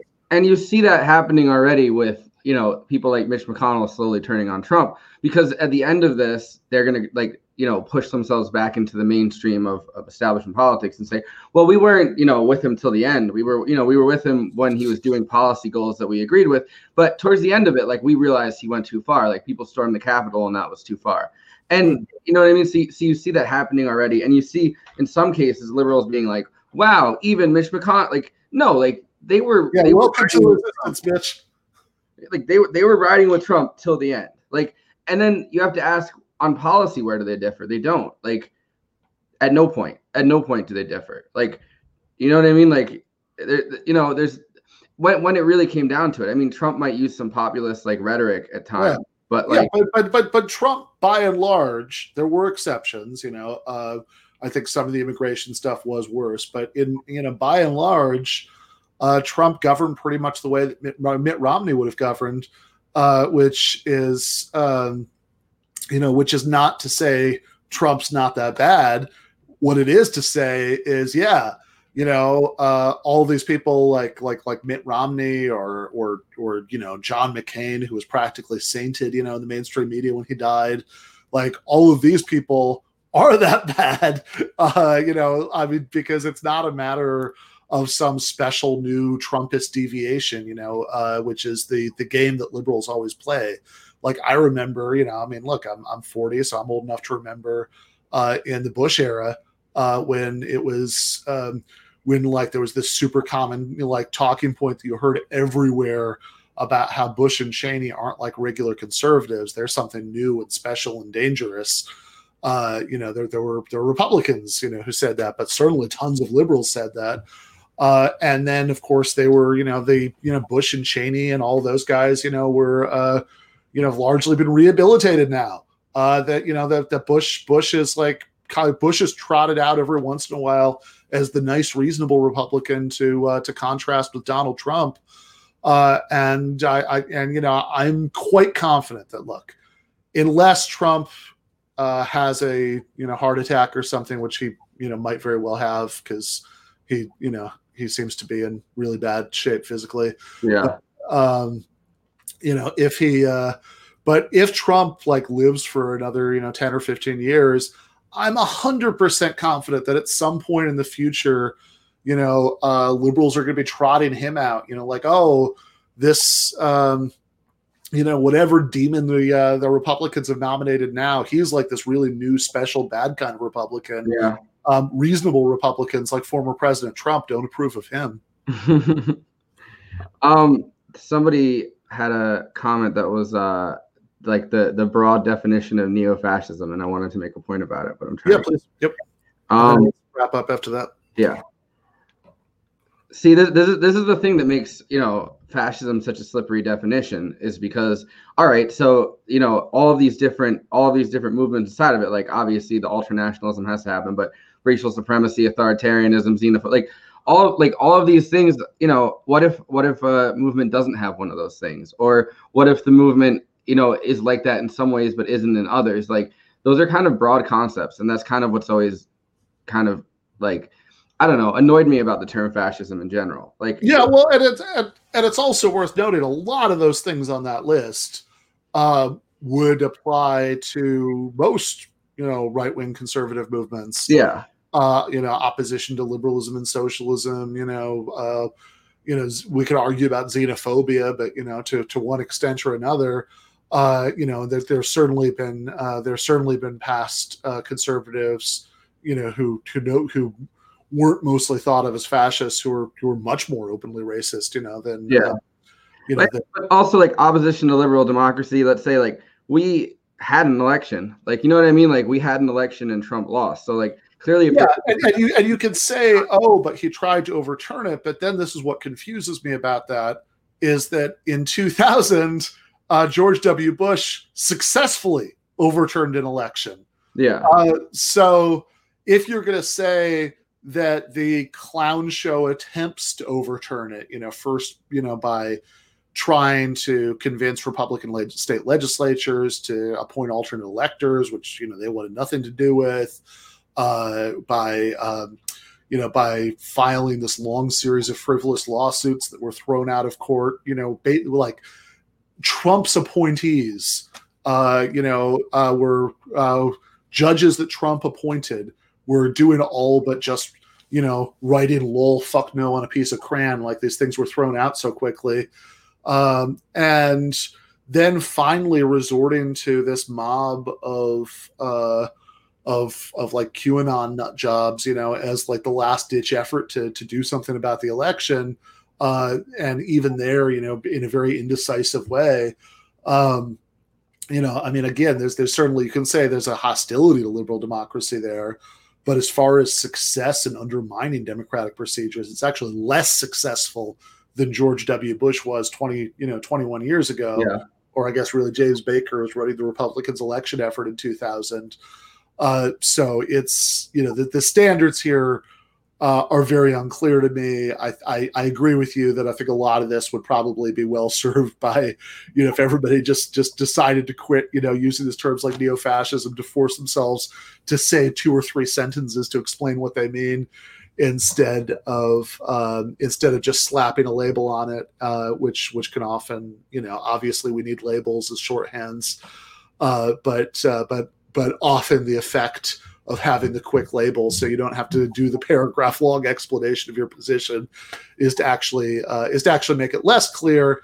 And the lack of clarity is a problem, especially if we are going to go around making accusations like people are red brown or just crazy, insane, inflammatory, hyperbolic things like that. But that is a good place to wrap things for today. So again, the Goodfellas follow-up stream and Wise Guy on Wednesday. The Sopranos episode with Mike Racine, Nando Vila, and Big Waz is dropping for patrons on Thursday. There's the next debate recap with Bhaskar on Sunday, and the next regular episode next Monday is the panel on Biden and U.S. Empire with Daniel Bessner, Katie Halper, and Rania Kalik. Looking forward to that. I'll see everybody then. Thank you for everybody who's stuck with us throughout this entire episode, which has gone a while. I know when I started this, I said this is not going to be like Feldman. We're not going to do these like crazy long episodes. But we're slipping into it a little bit. But we are going to call it there for tonight. So thank you everybody for watching. Thank you, Forrest, and we'll see everybody next week. Left is best.